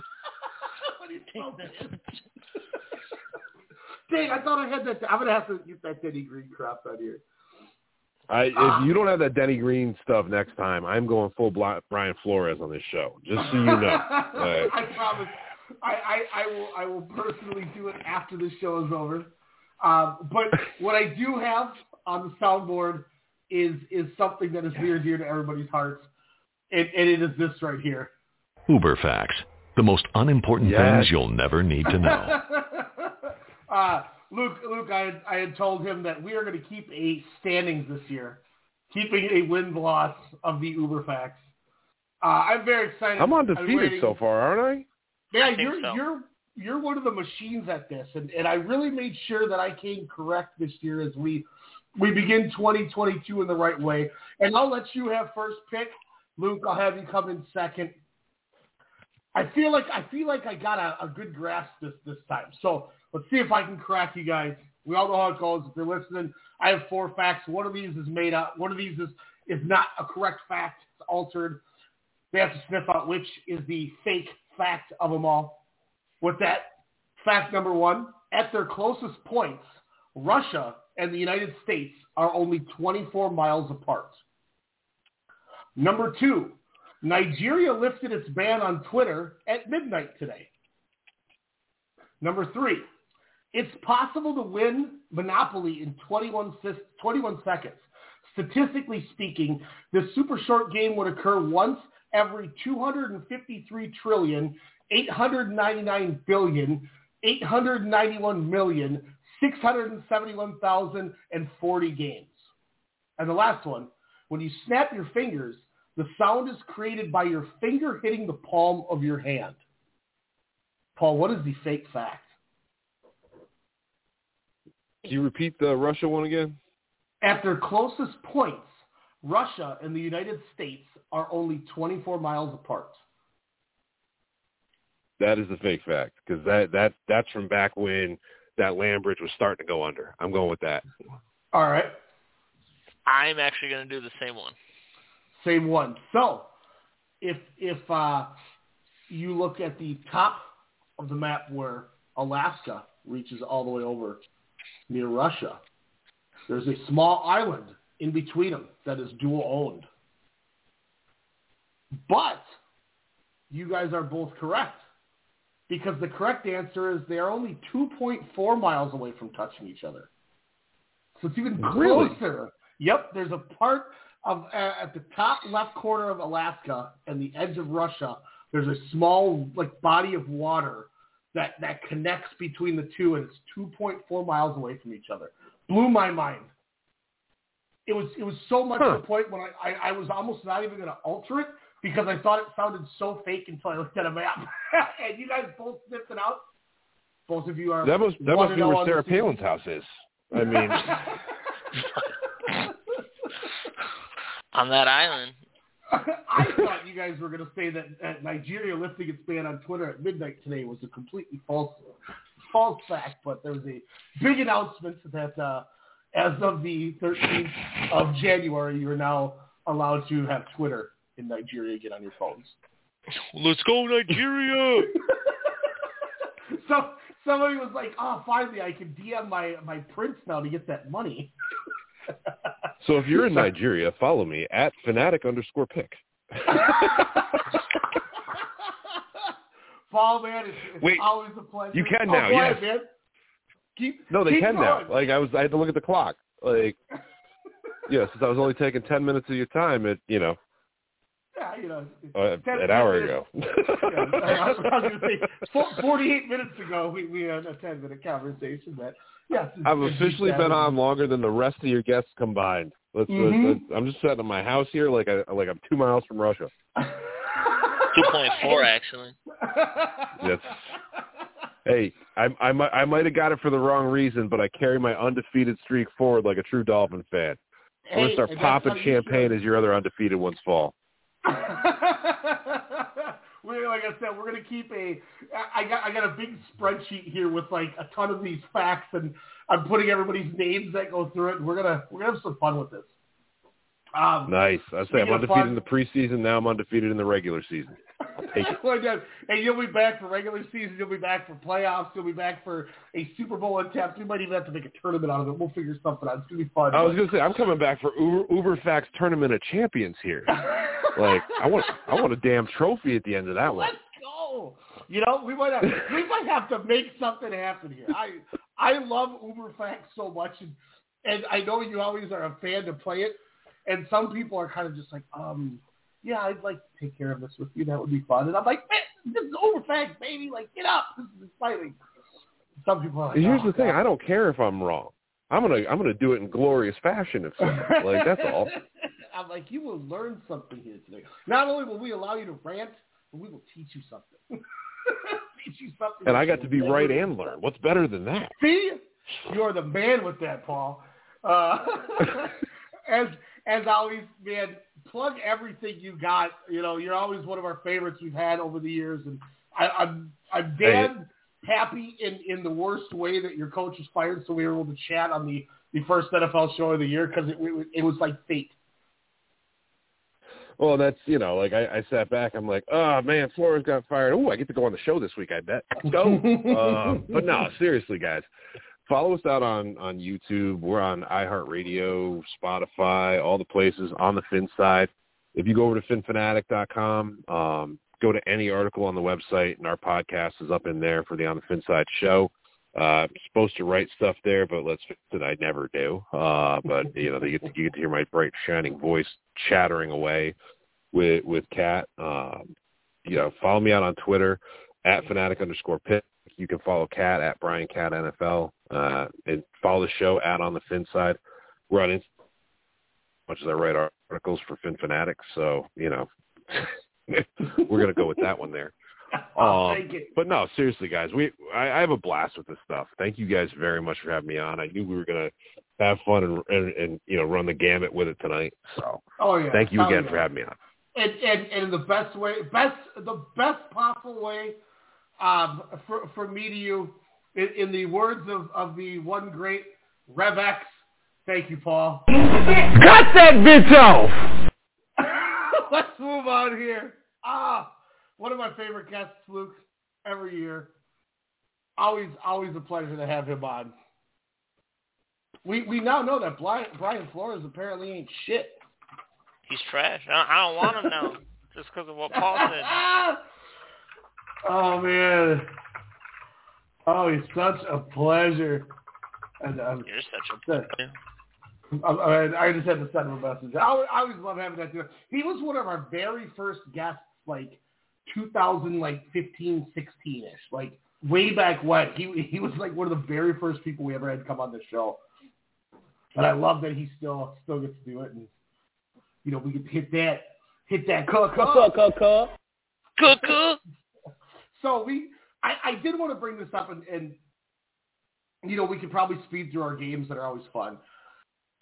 But, you know, you go through, we didn't talk about Gruden because that was a resignation. We didn't talk about Urban Meyer, which I don't think is that. I mean, we were skeptical to begin with about that. Yeah, Urban Meyer was trash anyway. And shout out to I don't know why I'm blanking on the gentleman who took over for the Raiders, but he ended up having a pretty good freaking year coming in there as the interim guy to the playoffs. You know, they brought him to the playoffs. I think he'll probably get that job, I'd assume. Yeah, I'd be shocked if he didn't. But the one that really surprises me is the Texans yesterday got rid of David Culley, or today. He goes 4-13 as the Texans coach, but he wasn't set up for shit. Yeah, no, and yeah, they didn't. I mean, Brandon Cooks was the highlight of that team the whole year. I mean, Davis Mills played decent for a late round quarterback that kind of got thrown into a shitty situation. You know, they have no Watson. O'Brien basically chases J.J. Watt out of there. They bring in David Culley and just has just a horrendous roster. I mean, if you look at that roster, it's not good. You know, they get rid of, you know, DeAndre Hopkins was a staple of that team. He's out. It blew my mind that a lot of people are saying Flores is going to the Texans, and when they found out that Flores was available, that's why they fired Coley. It could be. I mean, I'd imagine that team's going to be 100% rebuild, except for maybe Brandon Cooks. But yeah, just that was the weird one that I really wanted to just kind of bring up. That I knew we were kind of laying off the other ones, Jaguars and Raiders, for, you know, there was personal reasons why we were laying off of those teams. I'll get into a little bit of what Paul was talking about with other people. It's kind of bizarre issues. But, I was like, man, this dude got set up for nothing. No, like, yeah, they just put him there, and then we're ready to just. You're going to be fired when something is. They gave him a shot just to purposely. They essentially did what Office Depot does to their managers with NPS. Oh hell no! He's taking some shots. Where's this? Yeah. Yeah, I love that they didn't deliver something and got a 5. We do all the delivering, but never mind. That's the point. So we got some awards that we want to do. We got a couple games to play. I think since we got 3 strikes, we got real MVP. We have our playoff picks, and we have our NFL awards. Out of the 4, where do you want to start? Let's go. Let's go playoff bracket. Let's do that. Playoff bracket. All right. So I went through and I did AFC before my NFC. Doesn't really matter. Do you want to go by wild card rounds, or do we want to just knock out a whole conference and then do the Super Bowl? We can just knock out the whole conference and then do the Super Bowl. You want to go AFC or NFC first, sir? Let's go AFC first. AFC, I have, with the 2-7, I have the Chiefs over the Steelers. I as well believe that the Chiefs are going to just manhandle the Steelers. I hope so, as I hate the Steelers. I got the 4-seeded Bengals taking out the Raiders. Joey B coming in. I do as well. And then I do have the Patriots upsetting the Bills with their team getting COVID, as he mentioned. I do not. I have the Bills still winning. I hope they do. I have that terrible feeling where I'm like, man, they're just going to somehow win because that's just what they do. And it just makes me sick to my stomach to think about. But I'd love to see them get bounced in the first round. That Bill Belichick's going to take a rookie quarterback to the division. Because we'll never hear the end of it is, I think, my issue. Like, I bet you there's people who are like, you know, it's going to be Patriots and Buccaneers in the Super Bowl. And it's like, no, of course not. And then in the back of your mind, I'm like, oh, God. It's going to be really? So our divisional games will be a little bit different because of the reseeding. So my first divisional game, I have the Chiefs over the Bengals. I have the... So you have Chiefs and Bills. Yep. I have Chiefs and Bills. I have the Chiefs beating the Bills. Yeah, mine's different because I had the 6-seed Patriots. Yeah, I was so confused when you said that. Looking at my thing, I was like, what? There's a reseeding issue. And then because I have the Patriots beating the Titans. Because I just feel like Titans are going to choke.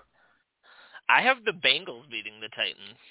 I don't see anything wrong with that. I think Tennessee 12-5 as the 1 seed is a smokescreen, and I don't believe Derrick Henry is healthy. No, I don't believe he's going to be a factor which they're hiding. Yeah, and Julio and A.J. Brown were out a lot of the year too, so who knows how truly healthy they are too. With that being said, I do have the Chiefs stopping the Mac Jones, Bill Belichick train. I have the Chiefs going to the Super Bowl. I have the Bengals going to the Super Bowl. Look, if the Bengals go to the Super Bowl, and as long as they're not playing the Cardinals, I will buy a Joey Burrow jersey and rock it to the bar for the Super Bowl. For sure. Absolutely. That offense, I just don't think there's a defense good enough to stop that offense in the AFC playoffs. I mean, or I'm going to go get me a Jamar Chase. You come down. Here we go. If the Bengals make the Super Bowl, and then make your point after this, you need to come down from Bemidji, and we're wearing Burrow and Chase to the bar with Isaiah, right. And we're watching this game. And we're cheering. Unless it's the Cardinals, that I won't do it. But yeah, you're saying with the offense. It's just their offense is too. I mean, the Bengals put up over 40 points against the Chiefs when they played them at the end of the season. Like, I don't think there's a defense in the AFC that can stop the Bengals. Like, the Bills can't, the Titans can't, the Raiders definitely can't. I'm intrigued, man. I think they have a really good shot to do something. Yeah. I really do. I think this AFC is wide open, minus the Steelers, and I think the Raiders are a little. I think they're playing better than they really are. Yeah. But I think the Chiefs, Bengals, Bills, if everything's going right, and I think just because of what they are, the Patriots can. There's some competition in there. I'd cry if the Patriots made it. I would too, unless they lose. But then they play the Bucs. If it's Patriots Buccaneers, I may not watch it. Patriots Buccaneers.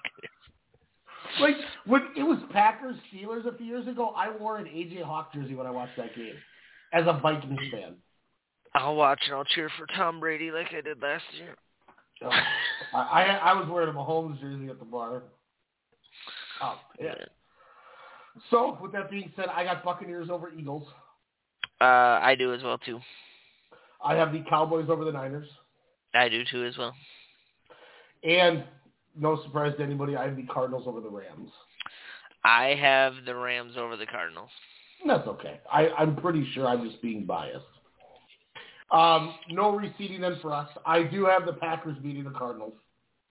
I have the Packers beating the Rams. I then have the Buccaneers beating the Cowboys. I actually have the Cowboys beating the Bucs. Hey.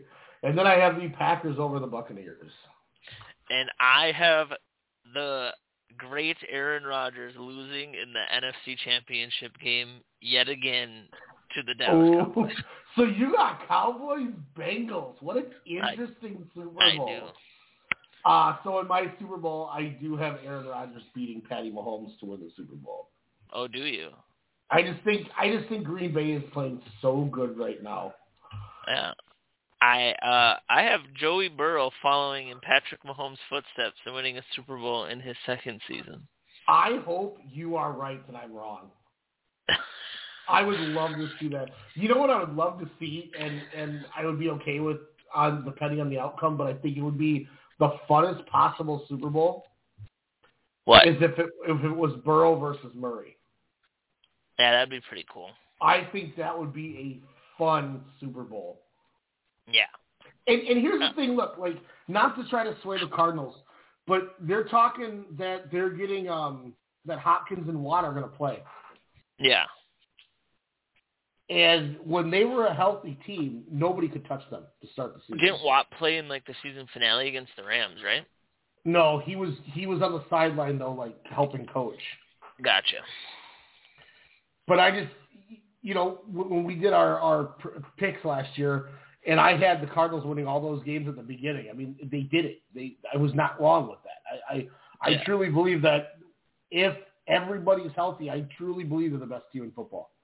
Yeah, I really do, and I'm probably on the ledge by myself. But what Kingsbury's done with that team, and Kyler Murray, when he's able to, he's out there lately running for his life. It looks like, but he gets Hopkins back. James Conner is playing like a star. James Conner's a man. I'm a man. I'm 40. Not a man like Isaiah Simmons, but a man. Isaiah Simmons is way nice. Let's go to. You know what? Let's go with this. We're gonna back-to-back game it, and then we're gonna close with awards. Because I think it's better to close on a serious note. So let's go to this first. You the real MVP. You the real MVP. You the MVP. You the real MVP. It's so about. A real MVP coming at you, sponsored repsports.com. Use promo code WrestleCast. Get yourself 10% off all your supplements, energy drinks, the whole 9 yards. Real MVP is where we give you our MVP of the last week. Luke, who's your real MVP this week? I chose T.J. Watt just because he broke Michael Strahan's sack record. Okay, that's cool. I went a little bit out of the box, which I thought was kind of cool. My real MVP for the week goes to Trinity Rodman, the daughter of one Dennis Rodman, who at 19 was named to the U.S. women's national soccer team for the first time ever. Cool. Yeah, so cool. She started out for the Washington Spirit in 2021. She was the youngest player ever drafted in the National Women's Soccer League. She was the Rookie of the Year, and she won the USA Soccer Young Female Player of the Year as well. And she made their Olympic team. I just think it's really cool that Rodman's daughter is in there. Yeah, like I was going to say, I think it's cool because it's Dennis Rodman. And like how Dennis Rodman was in the NBA, like I wouldn't think his daughter would make the U.S. Olympic soccer team. You know, I always think it's cool when there's the different sports but in the same family. Like the two that like the two that always come up is Popeye Jones from the 90s NBA. His son is Seth Jones, defenseman, Chicago Blackhawks, one of the best defensemen in the league. So seeing the NBA to NHL crossover. And then Donovan McNabb, who was an amazing quarterback, went to 4 straight NFC Championship games with Philly, a couple Super Bowls. His nephew is Darnell Nurse, who plays on the Edmonton Oilers for that team. So it's another one of those NFL to NHL. I always think those cross sports are cool where it's not just, we're following in the footsteps of someone in our family in the same sport. So seeing Rodman's daughter make the U.S. women's national team at 19, I think it was awesome. I was really excited to see it. I thought that was a really cool story. That is pretty cool. Which that brings us to this right here. One of my favorite things as well.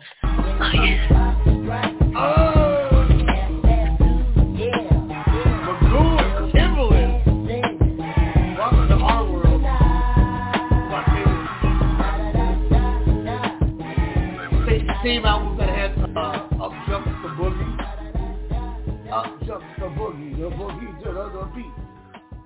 I'm aging myself, I apologize. 3 strikes. Luke, would you like to guess first, or would you like to quiz first?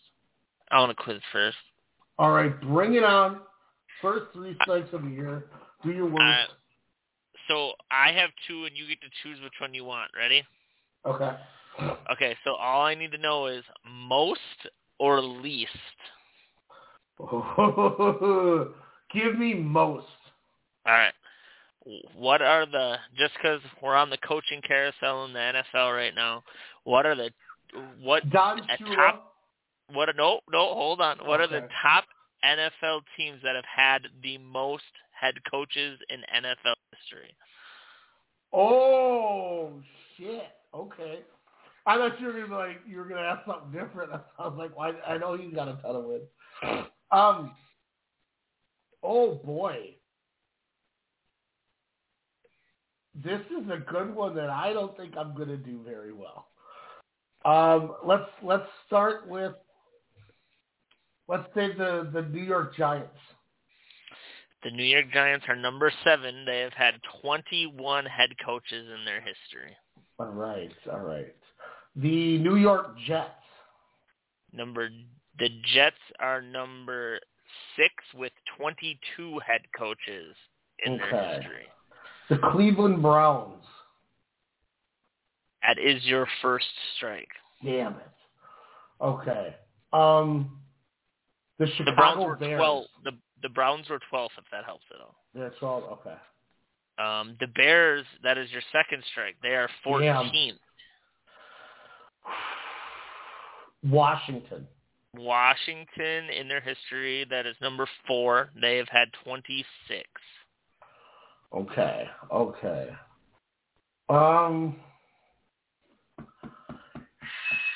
This is hard, man. This is hard. Green Bay. No. Don't do Green Bay. Don't do Green Bay. Let's go with the Raiders. The Raiders, that is correct as well. They have had 21 head coaches. Okay, so I have 4 teams so far? Yep. The Miami Dolphins. That is your third strike. Damn, the Dolphins have only had 13 head coaches in their history. Oh. All right. So number 10 is the Colts with 19. Number 9 is the Bills with 20. Number 8 is the Raiders with 21. Number 7 is the Giants with 21. Number 6 is the Jets with 22. Number 5 was the Philadelphia Eagles with 24. Number 4 was Washington with 26. Number 3 was the Rams with 26. Number 2 is the Detroit Lions with 30. Why did I not think of the Lions? Is number 1 the Bengals?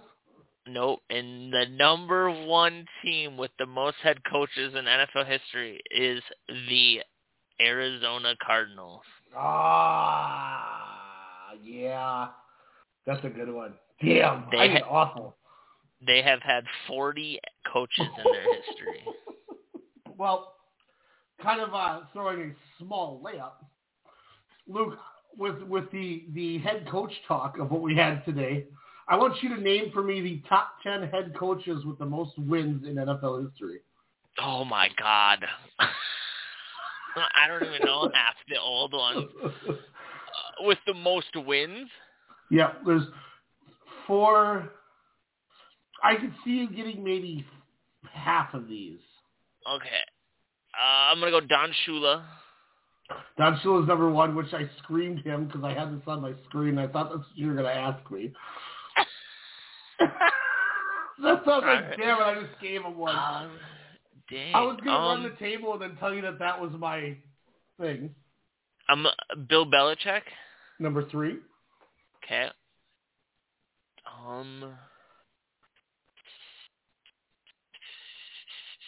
Sorry, I'm trying to think. I'm going to go Sean Payton. That is your first strike. Sean Payton, number 21. I thought he'd be higher with all those Drew Brees winning seasons, but I guess not.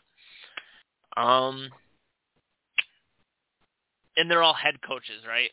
Yes. Okay. I'm going to go John Madden. John Madden, that is your second strike. Damn. John Madden only coached 10 seasons, but he has the highest win percentage in the history. He went 103-32. Okay, he just wasn't in the league long enough. Gotcha. In 10 seasons, he went to like 7 division or AFC championships too. Yeah, I don't know his first name, but Shanahan, the older one, the dad or whatever. Mike Shanahan. Yeah. This is your third strike, number 13. You got 1 correct. Yeah, I'm not good with like I know head coaches, but I don't know. I'm sure there's a bunch of old ones on there that I'm going to be like, oh yeah. So Chuck Knox. Yeah, I don't even know who that is. Someone who got 186. That. Dan Reeves. Okay. He had 190. Chuck Noll with the Steelers had 193. I don't know who that is either. Marty Schottenheimer had 200. Who did he coach? Was he the Giants? He was Chargers, Washington, Chiefs, and the Browns. Okay. Never mind then. Eminem rapped about him. Like Marty Schottenheimer. Well, Eminem raps about everyone, so it's okay. This one I would have never got. Curly Lambeau. He was a Packers coach for 28 years. That's who Lambeau Field's named after. Okay, yep. Number 5, Andy Reid. I was going to guess him, but I didn't think he was because he left for so many years between the two. Mm-mm. He coached the Eagles 99 to 2012 and then 2013 to present Chiefs. See, I thought he was gone longer. That's why I didn't guess him. Dang it. Tom Landry on Dallas. See, I knew one of them was I knew one was I was going to say that one Dallas coach, but I couldn't his name. I was like. And then George Halas on the Bears. Okay. I assumed that there was going to be a Bears one from back in the 80s and stuff. Yeah, from 1920 to 1967, he coached the Bears off and on. Well, that's not unfair. He cheated, bro. He was in the league for like 100 years. Yeah, this man coached a long-ass time.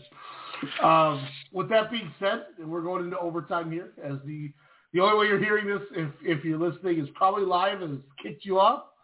This is now the podcastable portion of the show. We're going to close it off with our 2021-2022 NFL awards. Luke, let's start with the head coach. Who do you got? NFC and AFC coach. So for the NFC Coach of the Year, I have the Dallas Cowboys' Mike McCarthy. And then I have Matt LaFleur from Green Bay. I was gonna pick him, but I couldn't do it. 13 wins, 3 years in a row, the number one seed. They had so much turmoil with what they were going to do. I had to pick them. I chose Mike McCarthy just because after Dak's injury last year, he brought that team that didn't do very good with Dak's injury to the third seed. So, I mean, I'm sure a lot of that was with talent, but it takes a coach to coach the talent. Yeah, former Packer coach.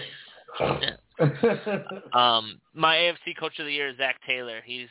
I think he's done one of the best jobs as a young coach for the Bengals.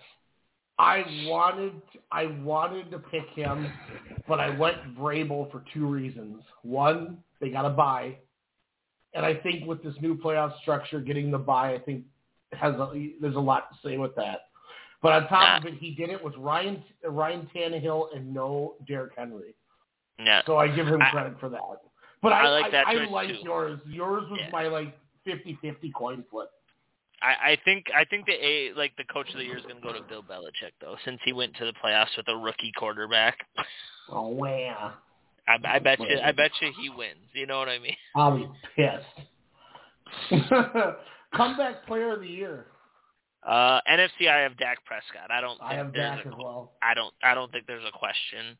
No, I think they're both no-brainers, to be honest. Yeah, in AFC, I have Joe Burrow. Yeah, Joey B. Yep, right there with you. Just there's no question. Defensive Rookie of the Year. I think this is pretty obvious too. NFC, I have Micah Parsons. Dude's an animal. 64 tackles, 13 sacks, 3 forced fumbles, and he led all rookies in quarterback pressures with 38. Yeah, I agree. Micah Parsons, he anchored that defense. He came in there and he did everything. When we talked to 3 or 4 different people about the draft last year, he did everything we said he was going to do. Yep. When he came into that team. So, yeah, Micah Parsons mine. And I'm pretty sure we got the same thing if you want to break down the stats. Patrick Surtain, the second. Yep. His stats didn't jump off the table as much as you think they would, but he did have 15 pass deflections, 4 interceptions, 1 pick six, and 4 sub-50 tackles. I think he'll go up next year. But.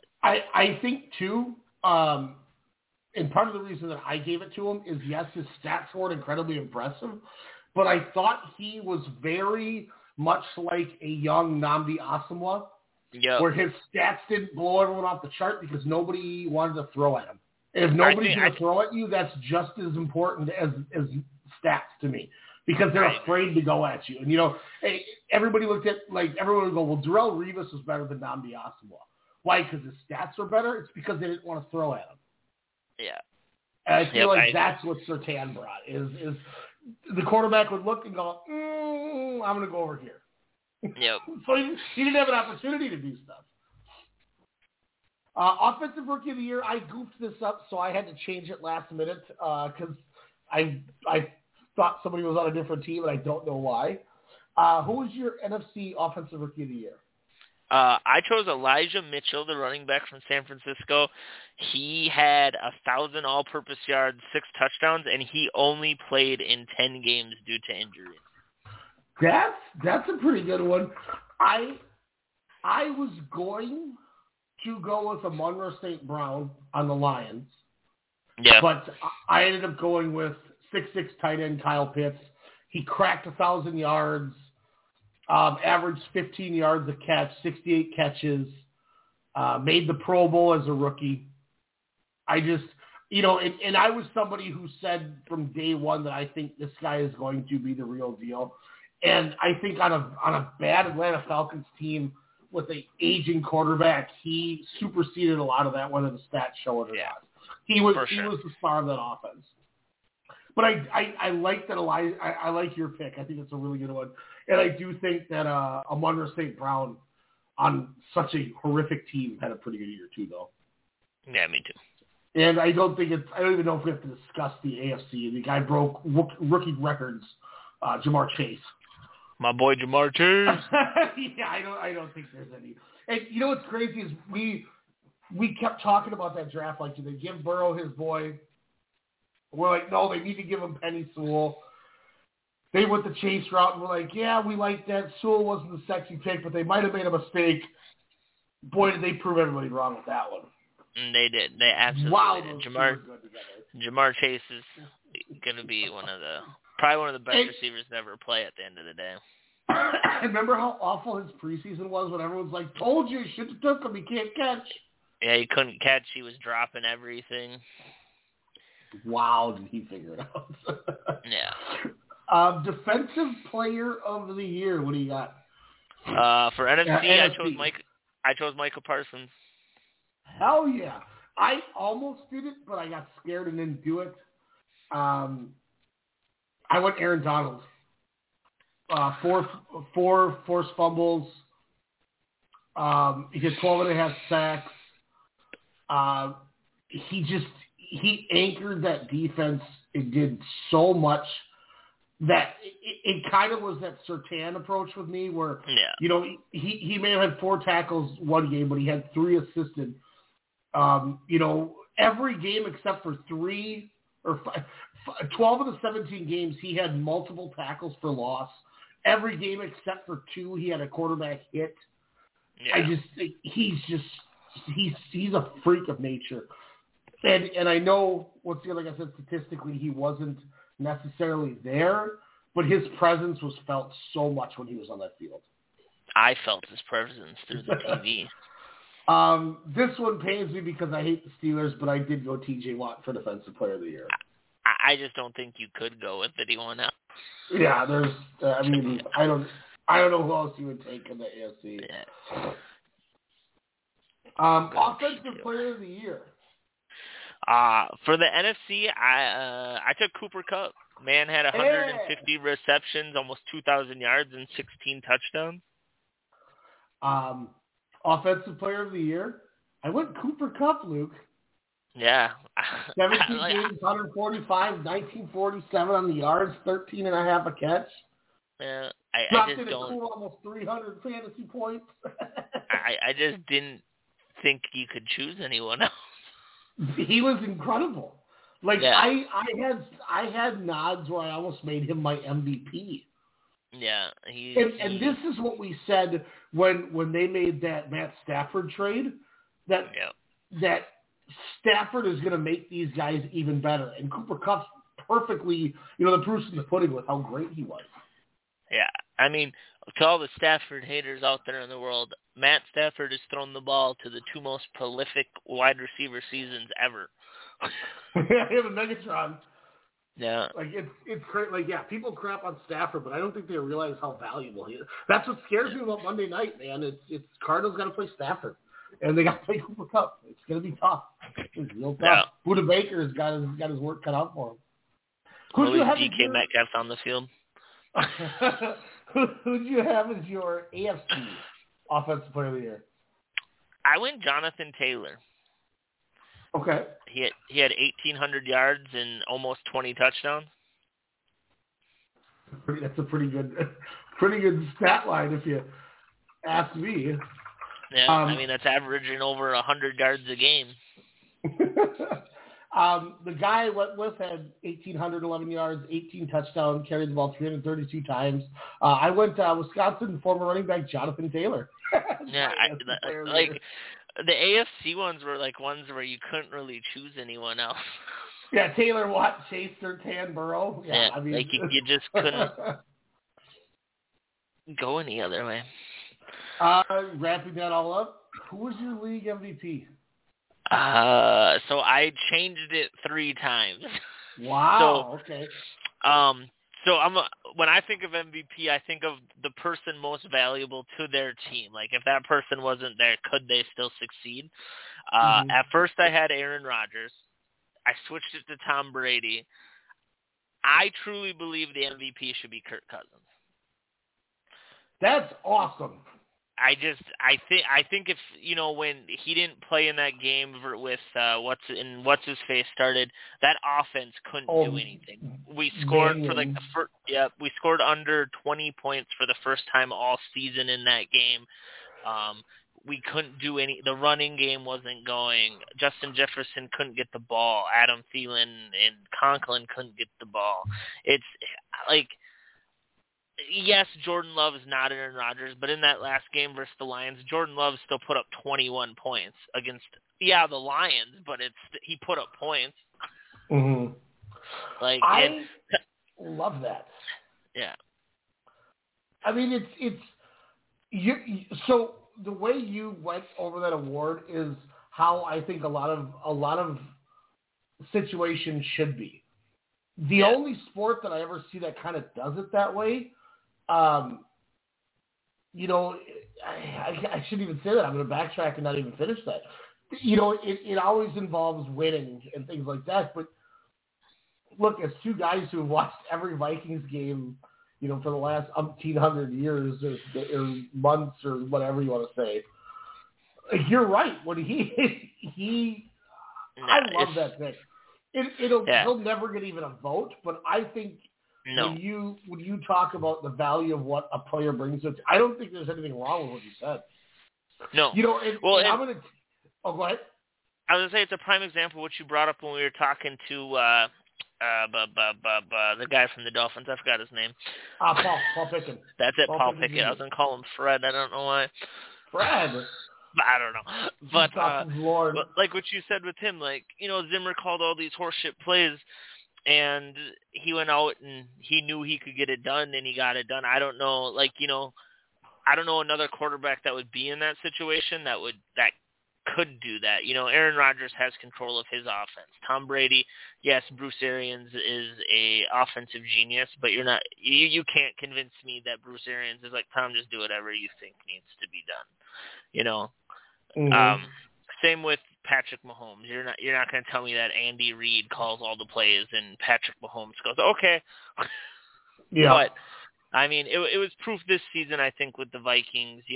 In that game against the Lions, that first game, I called you on it was 3rd and goal from the 9, and we ran a draw play instead of trying to get the ball in the end zone. Like there was obvious play calls throughout the season that Kirk Cousins was not control of that offense, and he didn't have a say. Yeah. No, you're right. Like I said, I love that. I think that is a fantastic pick.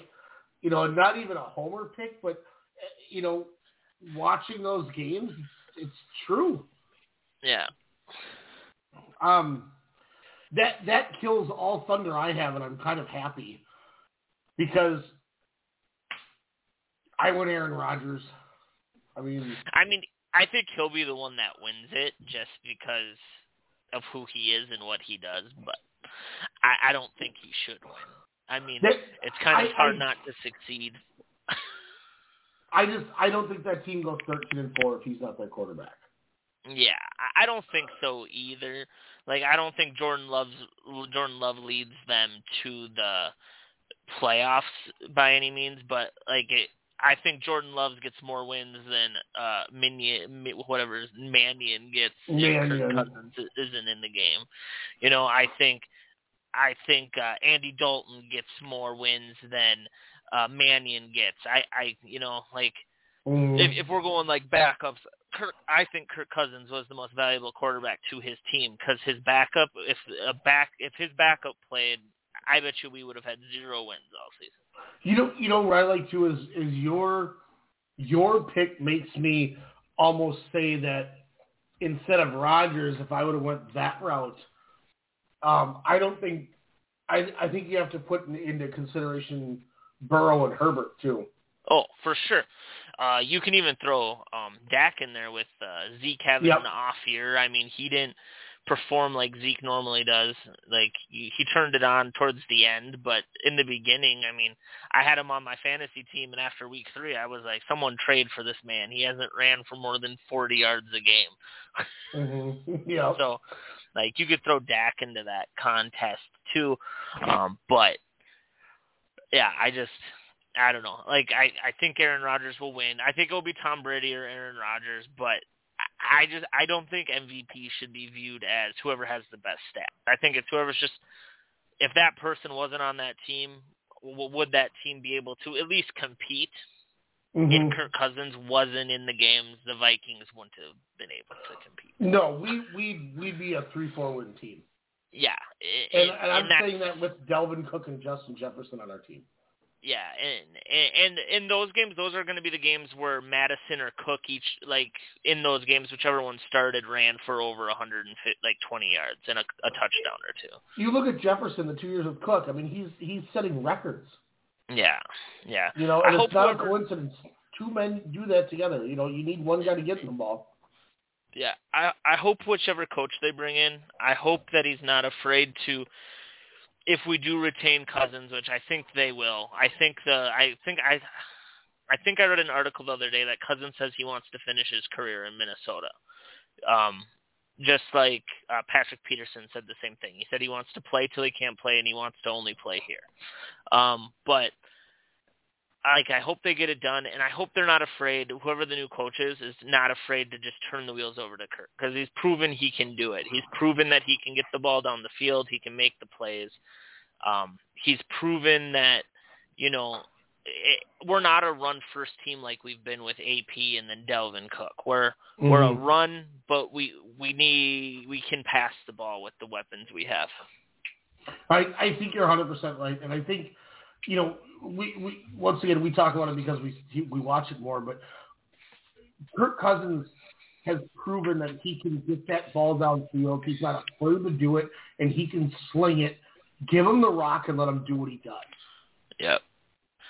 I totally agree. And to all you haters out there that says he's not a top 10 quarterback, this is every year he's played for the Vikings, he's finished in the top 10 in every quarterback statistic for the most part. Hell yeah. Hell yeah.